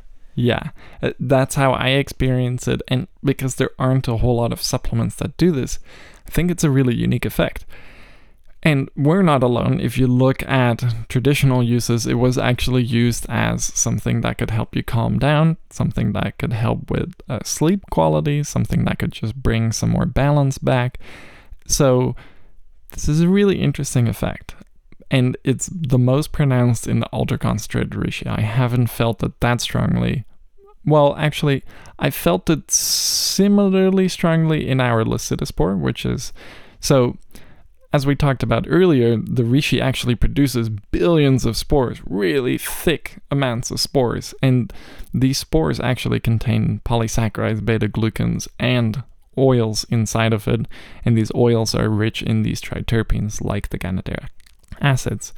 However, it's kind of hard to get the stuff out of the spores. You have to crack them first, and we do this with supercritical CO2 extraction, and then we get all of the stuff out of it. But this is a really expensive process. We might not actually have the Lucidospore back anytime soon because of its high price. But the interesting thing there is that the Lucidospore is very high in triterpenes and the ganaderic acid. So this is the first time I really experienced purely the ganaderic acids, because the Lucidospore doesn't contain any beta-glucans at all. So, well, a little bit, but the content is quite low. So with just the ganaderic acids, you get this amazing calming effect, and you get that as well in the ultra-concentrated reishi. And because traditional use dictates that it was used for this purpose, it indicates that these ganaderic acids are really important. And because the ganaderic acids are bitter, and because people are going for the bitter tasting mushrooms because they know they want this effect, this really indicates that if you don't have the ganaderic acids, you're not going to get any of these effects. So consider that with other mushroom vendors. Why are their ganaderic acid levels so low? And if the ganaderic acid levels are so low, are you actually going to be able to get any of the advertised red reishi effects? And in my opinion, that answer is a resounding no. This is kind of an interesting addition to our conversation about bioassaying and mindfulness that we had last year, when we were talking about how to actually start perceiving the effects of a supplement or an extract. And this is something that we talked about, and I want to bring up again, which is confirmation bias when we're talking about these effects from the reishi. Because with this ultra-concentrated ganoderic acid reishi, I can sense some effects. It's definitely calming. It's definitely perceptible. There's a difference between, the hour before I took it and the hour after I took it. But it is quite subtle.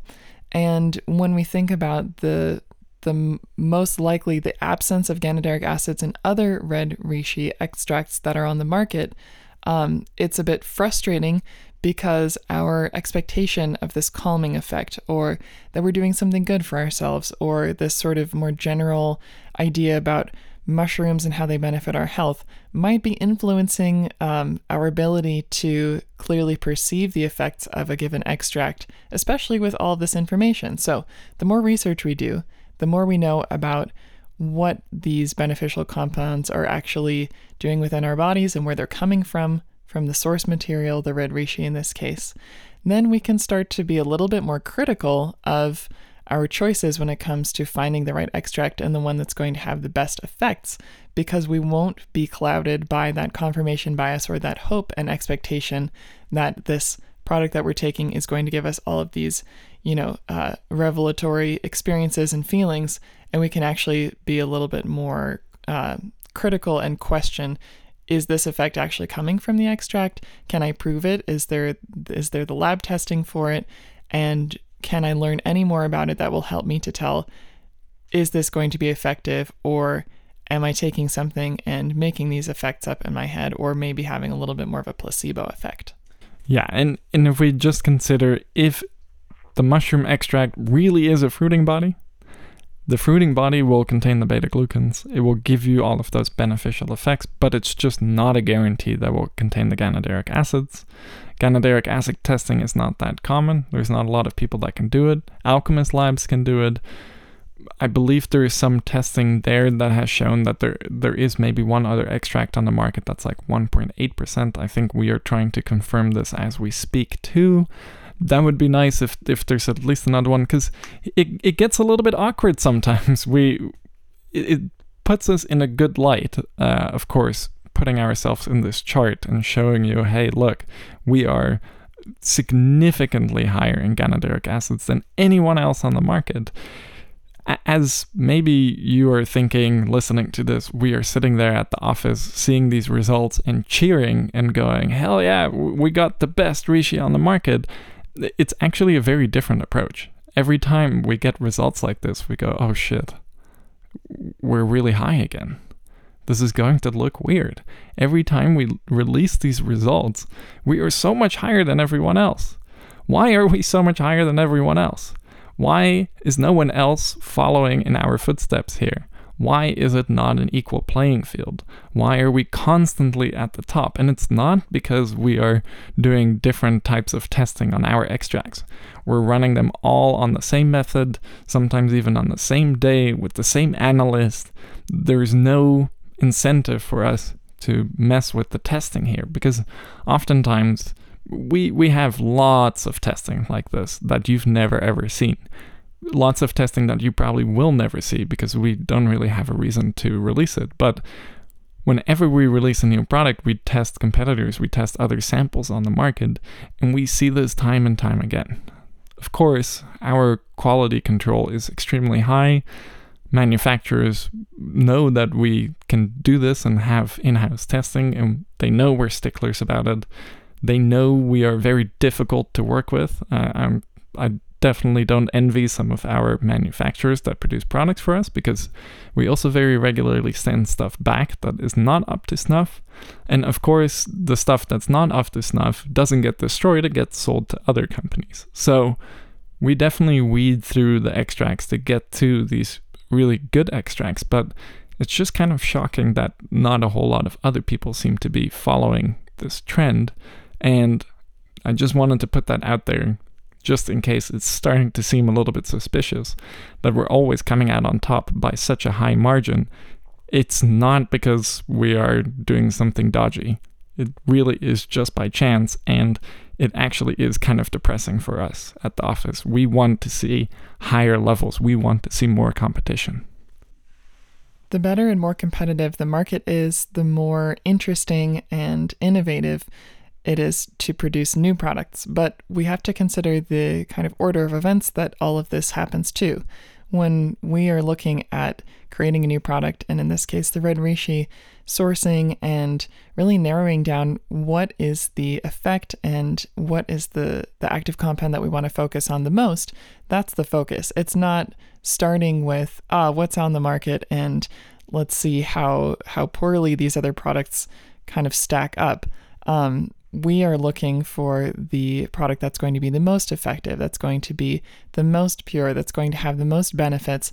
And then somewhere along here in the process, we want to look at what's out there so that we can make a comparison and basically show you, hey, we've got some good information and some good research that we think you should be aware of.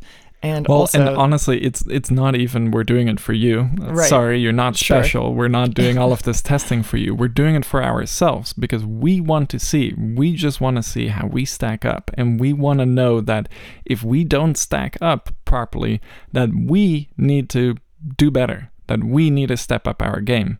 However, we never have to do this. We're always at the top somehow. And of course, we are doing some of the testing for you. You are special. We want you to see this, but it's not that we're doing it as a marketing tool. It's not that we're doing it to convince you that our extract is better. Of course, it has this effect eventually, because how can you not see these numbers and then go, yeah, obviously Nootropics Depot's reishi is superior, but this is not our goal. Our goal is to educate you about what is going on out there. And because all of these other companies talk about, oh, reishi is great for sleep. Well, is your reishi great for sleep? Because the ganaderic acids are important for sleep. So if your product doesn't have the ganaderic acids, you can make those marketing claims, but if it doesn't actually contain the compound that produces those effects, it doesn't matter. It's not going to have that effect. Reishi will have that effect. Your reishi extract will not have that effect. Our reishi extract will have that effect because it actually has high amounts of ganaderic acids. Our normal reishi extracts will have that effect, definitely to a lower degree than our ultra concentrated, but all of our reishis have this ganaderic acid content, and this has always been important for us.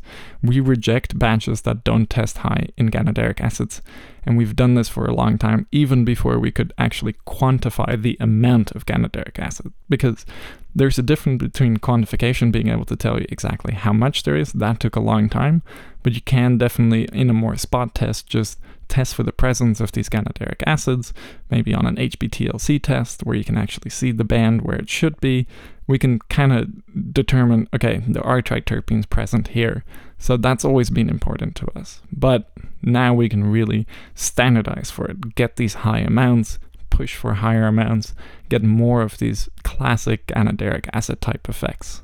Definitely. And the more information that we have about where these beneficial effects are coming from, the more specific we can get in what outcomes we hope for with our beta testing to determine what is going to be the best source material and how to achieve the most perceptible benefits, especially for something so subtle like reishi. And this goes for every single product that we make. Yes. So now that we've gotten that out of the way, some of the testing, some of the sourcing, some of the responsibility that you have as a company to provide the actual active ingredient in there in significant enough quantities where you will actually be able to benefit from these effects associated with ganaderic acids. Let's now revisit some of the other effects. So we talked about this calming effect. We talked about this sleep enhancing effect. So those are two big ones. It's something reishi has been used for potentially thousands of years already through its ganaderic acid content. But another good thing about these ganaderic acids is they are quite potent at regulating inflammation. So this is something I noticed. This morning I had some sore muscles, and when I took the reishi, I could feel this melting away a little bit. It's not the strongest effect, I have to say. We definitely have some stronger inflammation regulating compounds that produce a more perceptible pain management effect. But in addition to the calming, mood boosting properties, the relaxing properties, and then this very nice, robust inflammation regulating effect, it is really nice. So if you are a little bit sore, maybe experiencing a bit of headachy type feelings, but all quite mild, then something like the reishi is really nice. And I definitely like using it for that purpose, and I definitely like using it in the context of a few other pain management type supplements. So that's a really cool effect. And we could talk about good stack combinations with the red reishi a little bit later once we get through these main perceptible effects. Definitely. So then, in addition to that, which also helps with the pain management effect, is that the ganoderic acids are really good at regulating oxidation and can actually make glutathione act a little bit more efficiently. So it's good to stack together with something like glutathione.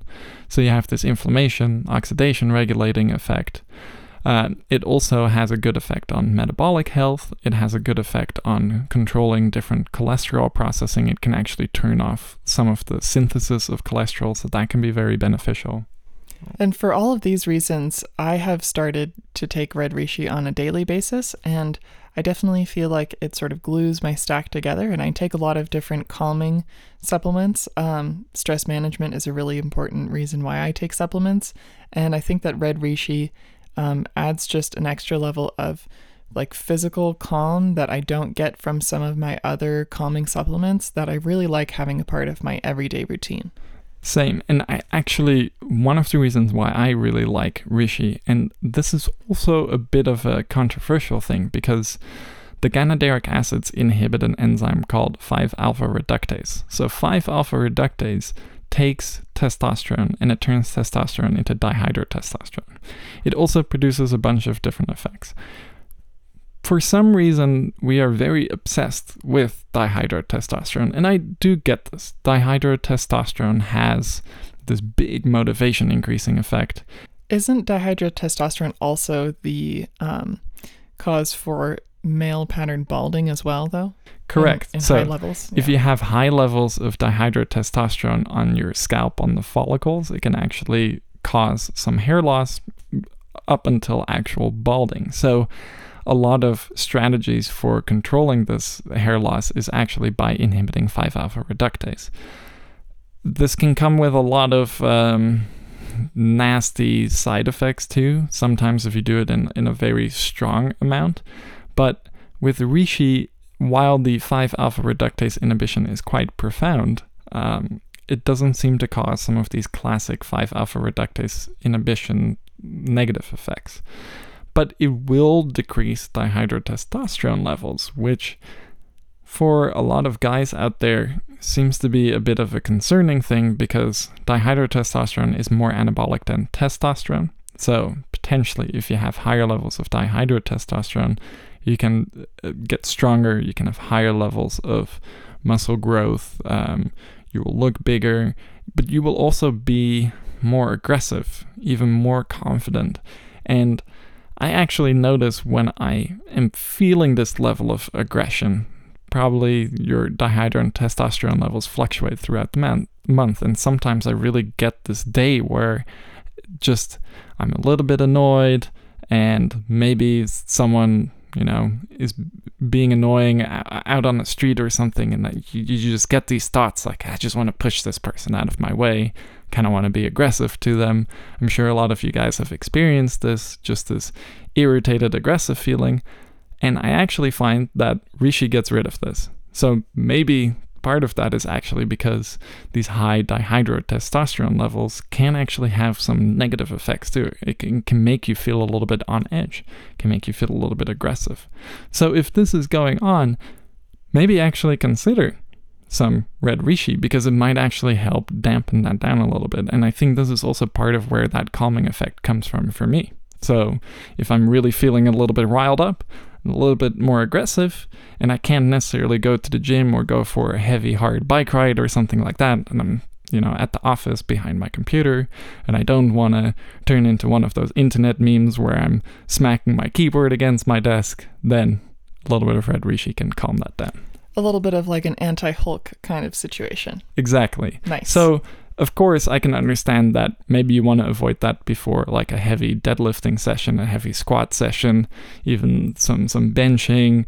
Just if you want that aggression, maybe you don't necessarily want to dampen that. But I think oftentimes this is a bit of not a very beneficial effect. So being able to dampen that a little bit, being able to control dihydrotestosterone levels might be a good thing. And it might be a good thing for hair quality. And actually also lower levels of DHT can help facial hair grow more. So that's also an interesting thing to consider. Now that we're talking about all of these effects with DHT, I'm also curious what kind of effects would happen if you combined Red Reishi with Tongkat Ali specifically. So because Tongkat Ali increases testosterone synthesis, and because 5-alpha reductase then transforms testosterone into dihydrotestosterone, if you were blocking the effect, or you're blocking the activity of 5-alpha reductase, then potentially you would see lower levels of dihydrotestosterone, which you would normally see if you were to take Tongkat Ali. But what you would actually see is higher levels of testosterone, because less testosterone is being turned into dihydrotestosterone. So I think the extreme fear of blocking 5-alpha reductase to a certain degree is a little bit silly, because even if you do this, even if you have slightly lower dihydrotestosterone levels, your testosterone levels will actually increase a little bit more, and testosterone is also anabolic, and testosterone has more of that calming, motivation, confidence effect that you want. So if you think about, roid rage and stuff like that, I don't think that's necessarily coming from testosterone. It's coming from some of these dihydrotestosterone analogs and stuff like that, because that does seem to give you a lot more of that aggressive, on top of the world feeling.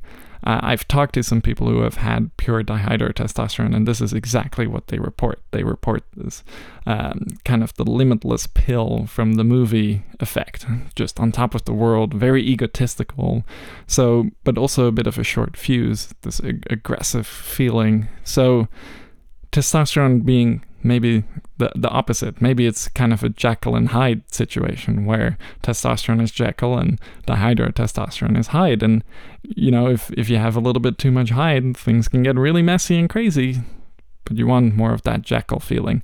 But you also want a little bit of a combination. So I actually think that if you are to combine Systange, Tongkat Ali, some of these testosterone-enhancing supplements together with Reishi, you might actually be able to temper some of these more aggressive type of effects, which can be beneficial. And you can also boost and benefit the activity on testosterone that these other supplements are having, just because of the way that the 5-alpha reductase is acting within testosterone. Correct. And another interesting thing to think about is dihydrotestosterone in your prostate is not very good. So a lot of the negative effects in your prostate are related to higher levels of dihydrotestosterone. So limiting dihydrotestosterone production in your prostate can also be good.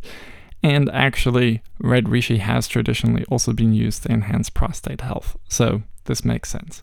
And I do definitely agree that complete, very hardcore inhibition of 5-alpha reductase is not good, because 5-alpha reductase also, for example, makes allopregnanolone, which is a neuronal steroid, which has GABAergic effects, mood-boosting effects, neuroplasticity effects. So if you get rid of 5-alpha reductase altogether, which some things definitely can do, then not only do you have very low levels of dihydrotestosterone, but you could also have low levels of allopregnanolone, which aren't ideal. So I'm definitely not a proponent of that, but a little bit of a reduction in 5-alpha reductase activity, which is exactly what Reishi does, I think is beneficial, because it has beneficial effects on prostate health, it has beneficial effects on hair growth, and maybe on mood, on aggression. So I think it's actually a good supplement to take. There is definitely this fear that because dihydrotestosterone is also associated with libido and this like sexual aggressive confidence kind of feeling, that getting rid of that would drastically drop libido. I take reishi every day too, and I haven't noticed any of that. So for me, it just kind of glues my stack together, similar to Erica, and has this very nice, relaxing effect. But of course, like, I still have all of my manly attributes and stuff like that. I'm not turning into just someone who's, very afraid and soft and super not strong passive. and passive. That's not happening. It's just some of that intensity is a little bit tempered down, and that's nice for me. Definitely. And I think that when it comes to all of these different testosterone boosting supplements, it is nice to have a supplement like reishi to add in to kind of balance all of this out. And a lot of these testosterone supplements are quite calming, so it can also kind of add and optimize this overall calming effect that you would get and actually be very, very synergistic. So we've already started to get into a conversation about different products to stack with the red reishi. But I'm curious, aside from the testosterone stacks and support that we just discussed with Sustanche and Tongkat Ali and the ultra concentrated red reishi, what would be a great sleep stack to really maximize the benefits that this red reishi has on our sleep quality? That's an interesting one. I would be inclined to say sleep support, but that's a bit of too logical of an option, maybe, because sleep support is already super optimized for enhancing your sleep quality. So adding on top of this red reishi would definitely help even more. But if we're going for a bit more of a simple, maybe a bit more of a budget-friendly stack, you could do something as simple as just the red reishi and our melatonin in the 0.3 milligram amount, the proper amount that you should be taking. By the way, if you're taking melatonin in the multi-milligram range, stop doing that. Drop down to 0.3 milligrams. If it's from us or another vendor, I would definitely recommend us though, because we actually test our melatonin, and it's hard to ensure that every capsule contains this accurate low amount, but take a lower amount. With that being said, I think for a very gentle, very more science-oriented sleep stack, getting your circadian rhythms to fire properly, and then getting this nice, relaxing, sleep-promoting effect from the ganoderic acids in reishi, I think that's a very nice, simple stack. If you want a little bit more sleep induction, a little bit more of a heavy, relaxing effect, I would definitely recommend combining it either with our coriander extract, which will definitely knock you down a little bit more, but still not make you very tired, or something like the lemon balm, which for most people will have a little bit more of a lethargy-inducing effect. And actually, with that in mind, I do really like our generic Bacopa extract that has 24% bacosides. This extract definitely is something I can't really take during the day because it makes me quite tired, but I really love taking it at night. It's also one of the reasons why it's in the sleep support stack. So I would say if you want to boost up that sleep induction effect a little bit more, but also enhance kind of the neuroplasticity inducing effects that the ganoderic acids can have, then combining that with the Bacopa is a nice stack.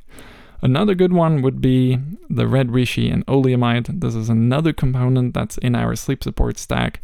Oleamide is an endogenous compound that gets released right before we fall asleep, and it has cannabinoid, GABA, and serotonin effects.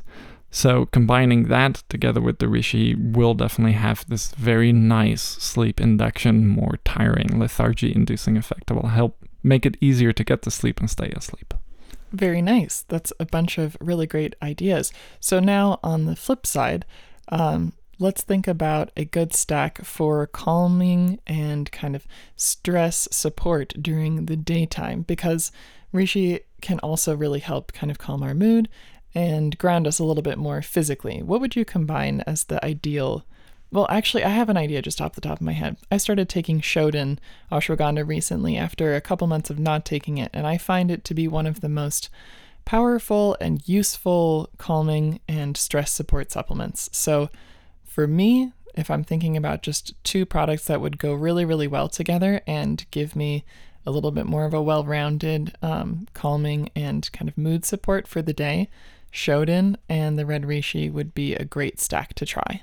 And actually, you were just saying that you're taking Shodan every day, right? Yes. And you were earlier saying you're taking the reishi every day. Yes. So inadvertently, you've actually been trying this stack out already. For sure.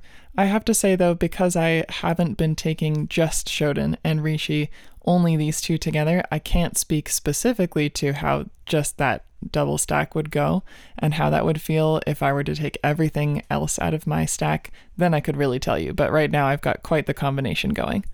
But at least it seems like they play nicely together. Oh, absolutely. And I've definitely taken the two together as well, but like Erica said, I actually haven't tried them in isolation, but I'm sure it would be a nice stack, and they seem to play nicely together for both of us. So this is a good one. Other calming ideas, stack ideas to combine with the reishi. The first one that came to mind for me is the saffron. And I've noticed something interesting. Saffron in the 30 milligram dosage for me is so-so. And I've actually noticed that on Reddit, the 30 milligram dosage for people seems to either work really well or cause a little bit more irritability. So recently I started taking 60 milligrams, and with 60 milligrams I'm having much better effects. It's a little bit more calming, it's a little bit more mood boosting, it's a little bit more energizing, and I really like this effects profile, where it doesn't make me tired, but it gives me all of these nice, motivating, calming, mood-boosting effects. And with the naturalness of the reishi extract, especially the high ganoderic acid one, I feel like those will play really nicely together, but I would probably recommend taking the 60 milligram dose of the saffron and then the high ganoderic acid, ultra-concentrated ganoderic acid product. I think those two together would make a very almost natural feeling, like you had the best night of sleep, you wake up, you're just in a good mood, you're excited for the day, you're not nervous about anything, you're just ready to go out there and get it. I think that would be a really nice stack. Very cool. So at this point, we've covered sleep, we've covered mood and relaxation, we've talked about testosterone. What are other benefits that we might have missed or glossed over with this red reishi that would make for good stacks either at the nighttime or during the daytime or for other parts of our health? Yeah, so we haven't talked yet about the cardiovascular system, but this is something that traditionally reishi was used for. It was used for blood flow, it was used for general cardiovascular effects, and if you look at modern research, this seems to be the case. So of course we talked about this a little bit earlier already. Some of the ganoderic acids can inhibit the synthesis of cholesterol. This can be good for overall cardiovascular health, but then in addition to that, some of the ganoderic acids and some of the polysaccharides actually in red reishi seem to have an effect on platelet aggregation, which can have a beneficial effect on blood flow too. And with that in mind, it also seems to have an effect with nitric oxide, and it seems to have a bit of a vasodilation, blood flow enhancing effect. And I do actually feel like maybe I can notice that a little bit too. Like it seems I have a little bit more blood flow everywhere, which is nice. So in terms of cardiovascular effects, that's good. And if you take into account the oxidation regulating effects too, oxidation in the cardiovascular system is very destructive, so being able to mitigate this is really good, especially in the context of cholesterol, because cholesterol by itself actually isn't that bad, and of course we know about HDL cholesterol, the good cholesterol, and LDL cholesterol, the bad cholesterol. It's actually not that simple. LDL cholesterol can actually be good too. It's just when LDL cholesterol becomes oxidized, it's particularly bad.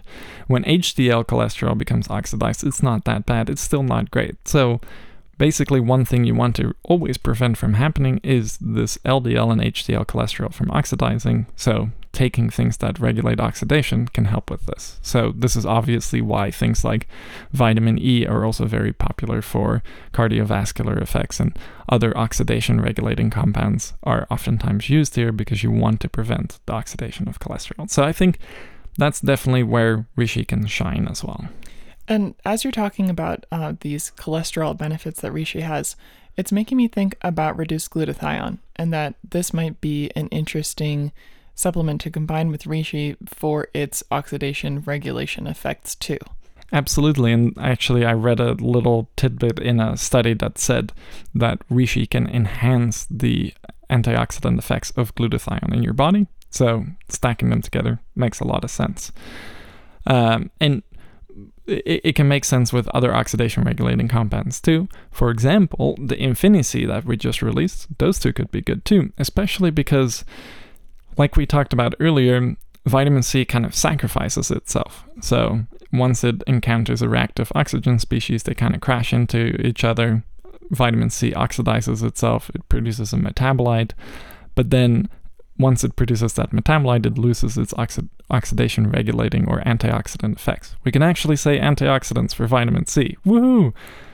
So in case some of you don't know this, we're actually not allowed to call something an antioxidant unless it has an RDI. So these are the vitamins. So if a vitamin has an oxidation regulating effect, we can actually say it is an antioxidant. So if you're ever a little bit confused why sometimes we switch between calling something an antioxidant when we're talking about vitamin E, vitamin C, etc., or when we're talking about plant compounds that just regulate oxidation, know that the effects are the same, but we just cannot really call it that. For obvious reasons, oxidation stuff is way overblown in marketing, so I do understand that a little bit, but if you're ever curious about the weird wording, that's why. So, but vitamin C is a direct antioxidant. It loses its antioxidant abilities once it has oxidized something and neutralized it. But then when you take it together with something like reishi or even glutathione, where glutathione and reishi can kind of protect the vitamin C from oxidizing too early, then you can actually make sure that there's higher levels of vitamin C everywhere and everything is working nicely together. Very cool. So reishi, vitamin C, glutathione, is there anything else that you would consider adding to optimize the cardiovascular benefits of reishi if we were to make a little stack in this category? Yeah, NAR-ALA could be a good one. Ubiquinol could be a good one, which we'll find in our CoQHCF. I always get messed up. CoQHCF. I believe that's it. Yeah. I take CoQSol CF, which is ubiquinone, which is the oxidized form of CoQ10. Ubiquinol is the reduced form, so it has a better capacity to regulate oxidation than ubiquinone. And actually, ubiquinone and ubiquinol switch back and forth in a redox pair, but this is probably getting a little bit too technical now. For good oxidation regulating effects within the cardiovascular system, ubiquinol is very highly regarded, so combining reishi with ubiquinol could be a really good stack too. Awesome. And now I'm thinking back to one of our previous podcast episodes as well about Andrographis paniculata, and I'm thinking that could add an additional just super powerful punch in the face to oxidation and inflammation that would benefit our cardiovascular health. Absolutely, and Andrographis is definitely a little bit more catered towards reducing inflammation. It definitely also has an oxidation regulating effect, but you actually bring up an interesting point, because Andrographis has beneficial effects on respiratory function, and so does reishi.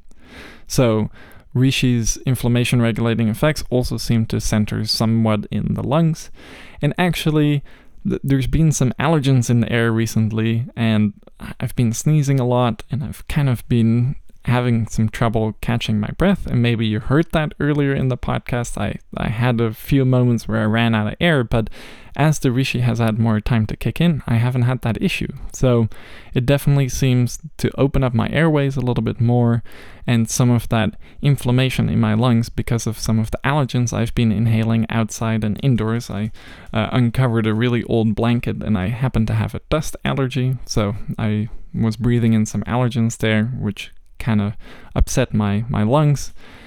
With the reishi, that feels a lot better now. I feel like I can breathe a little bit deeper, so that's a nice effect. And that effect I also notice with Andrographis, which makes sense because Andrographis is famous for its respiratory health promoting effects. So combining both the Andrographis and the reishi is a really nice effects profile, probably for enhancing respiratory function. Awesome. We've really outlined quite a few of the benefits of reishi and given you lots of ideas for ways that you can combine reishi with products you currently have for these little mini stacks, and also more reasons to add reishi to your daily to your daily stack, especially if you are like Emil or I and you take upwards of 12 products every day. Yes, it's definitely a nice one to have in there. And I think one of the things I really like about Reishi, if you take it by itself, it has quite a profound effect, but because it feels so natural, it also blends nicely with other supplements and it plays nicely with them. And I haven't really noticed anything where I have negative effects when I combine two things together. So I'm a big fan of Reishi. I will definitely keep taking it for a long time. I really like all of the effects. Also, the cellular health effects that we can't really talk about are kind of interesting. Some of the metabolic effects are interesting. Some of the effects it can have on insulin. So there's definitely a lot there that's very fascinating about Reishi. And I think just paying attention to where you're getting your Reishi, how it's being grown, investigating that a little bit more, digging deeper into why our product is higher in ganoderic acids compared to the rest, and just respecting the fact that this is a mushroom that has been cultivated for over 1,000 years maybe, a mushroom that has very significant importance for Japanese people and Chinese people, and was a famous thing to take as a royalty in Japan and China for many, many years.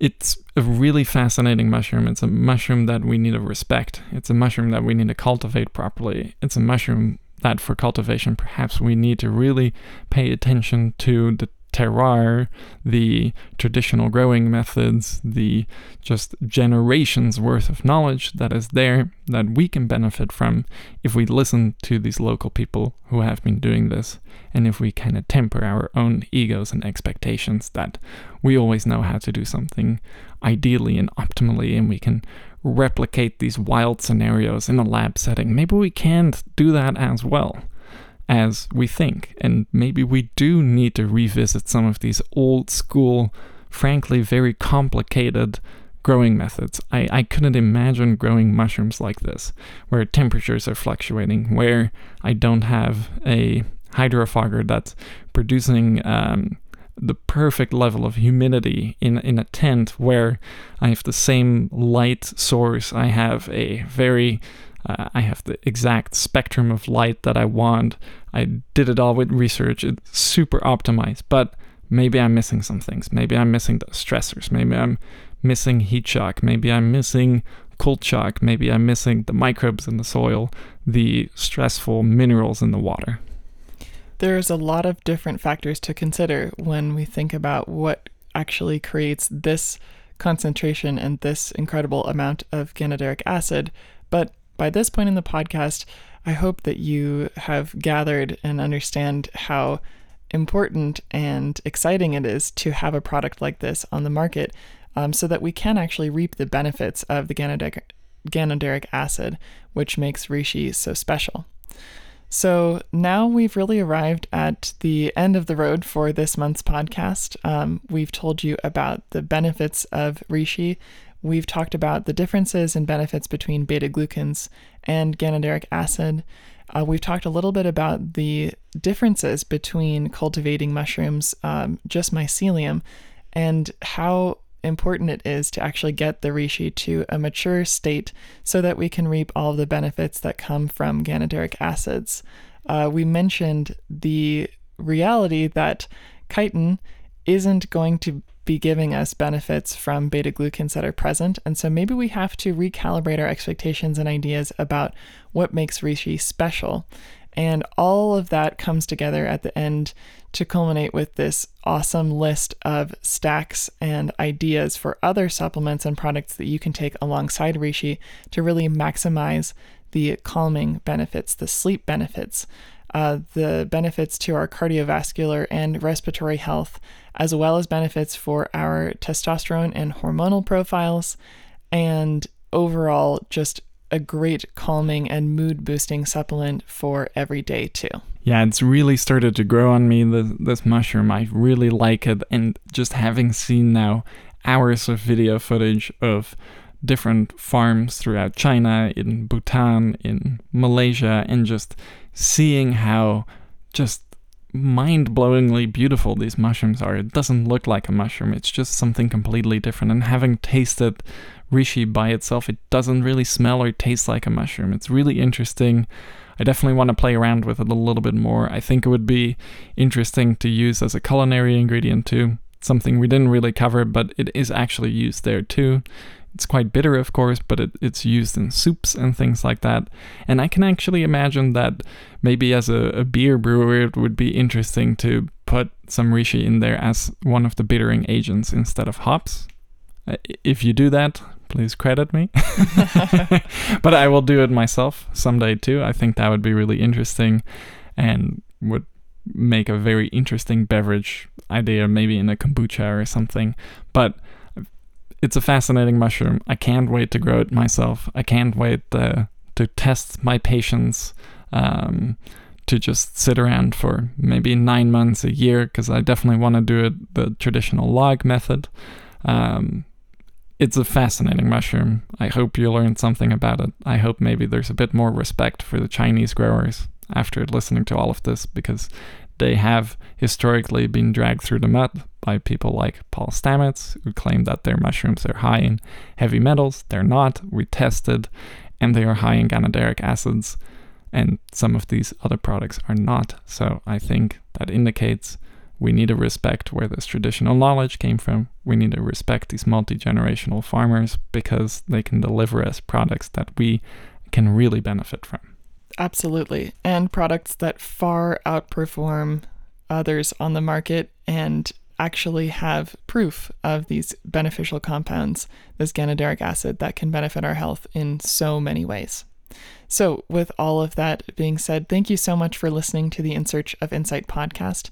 You can listen to this podcast on your favorite streaming platforms.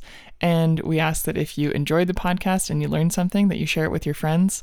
Interact with us on the YouTube comments and on our subreddit, that's r/Nootropics Depot, and let us know what your favorite part of this new Red Reishi Ultra Concentrated Ganoderic Acid product is. So without further ado, we'll see you in our next podcast episode. That's all for now. Bye-bye.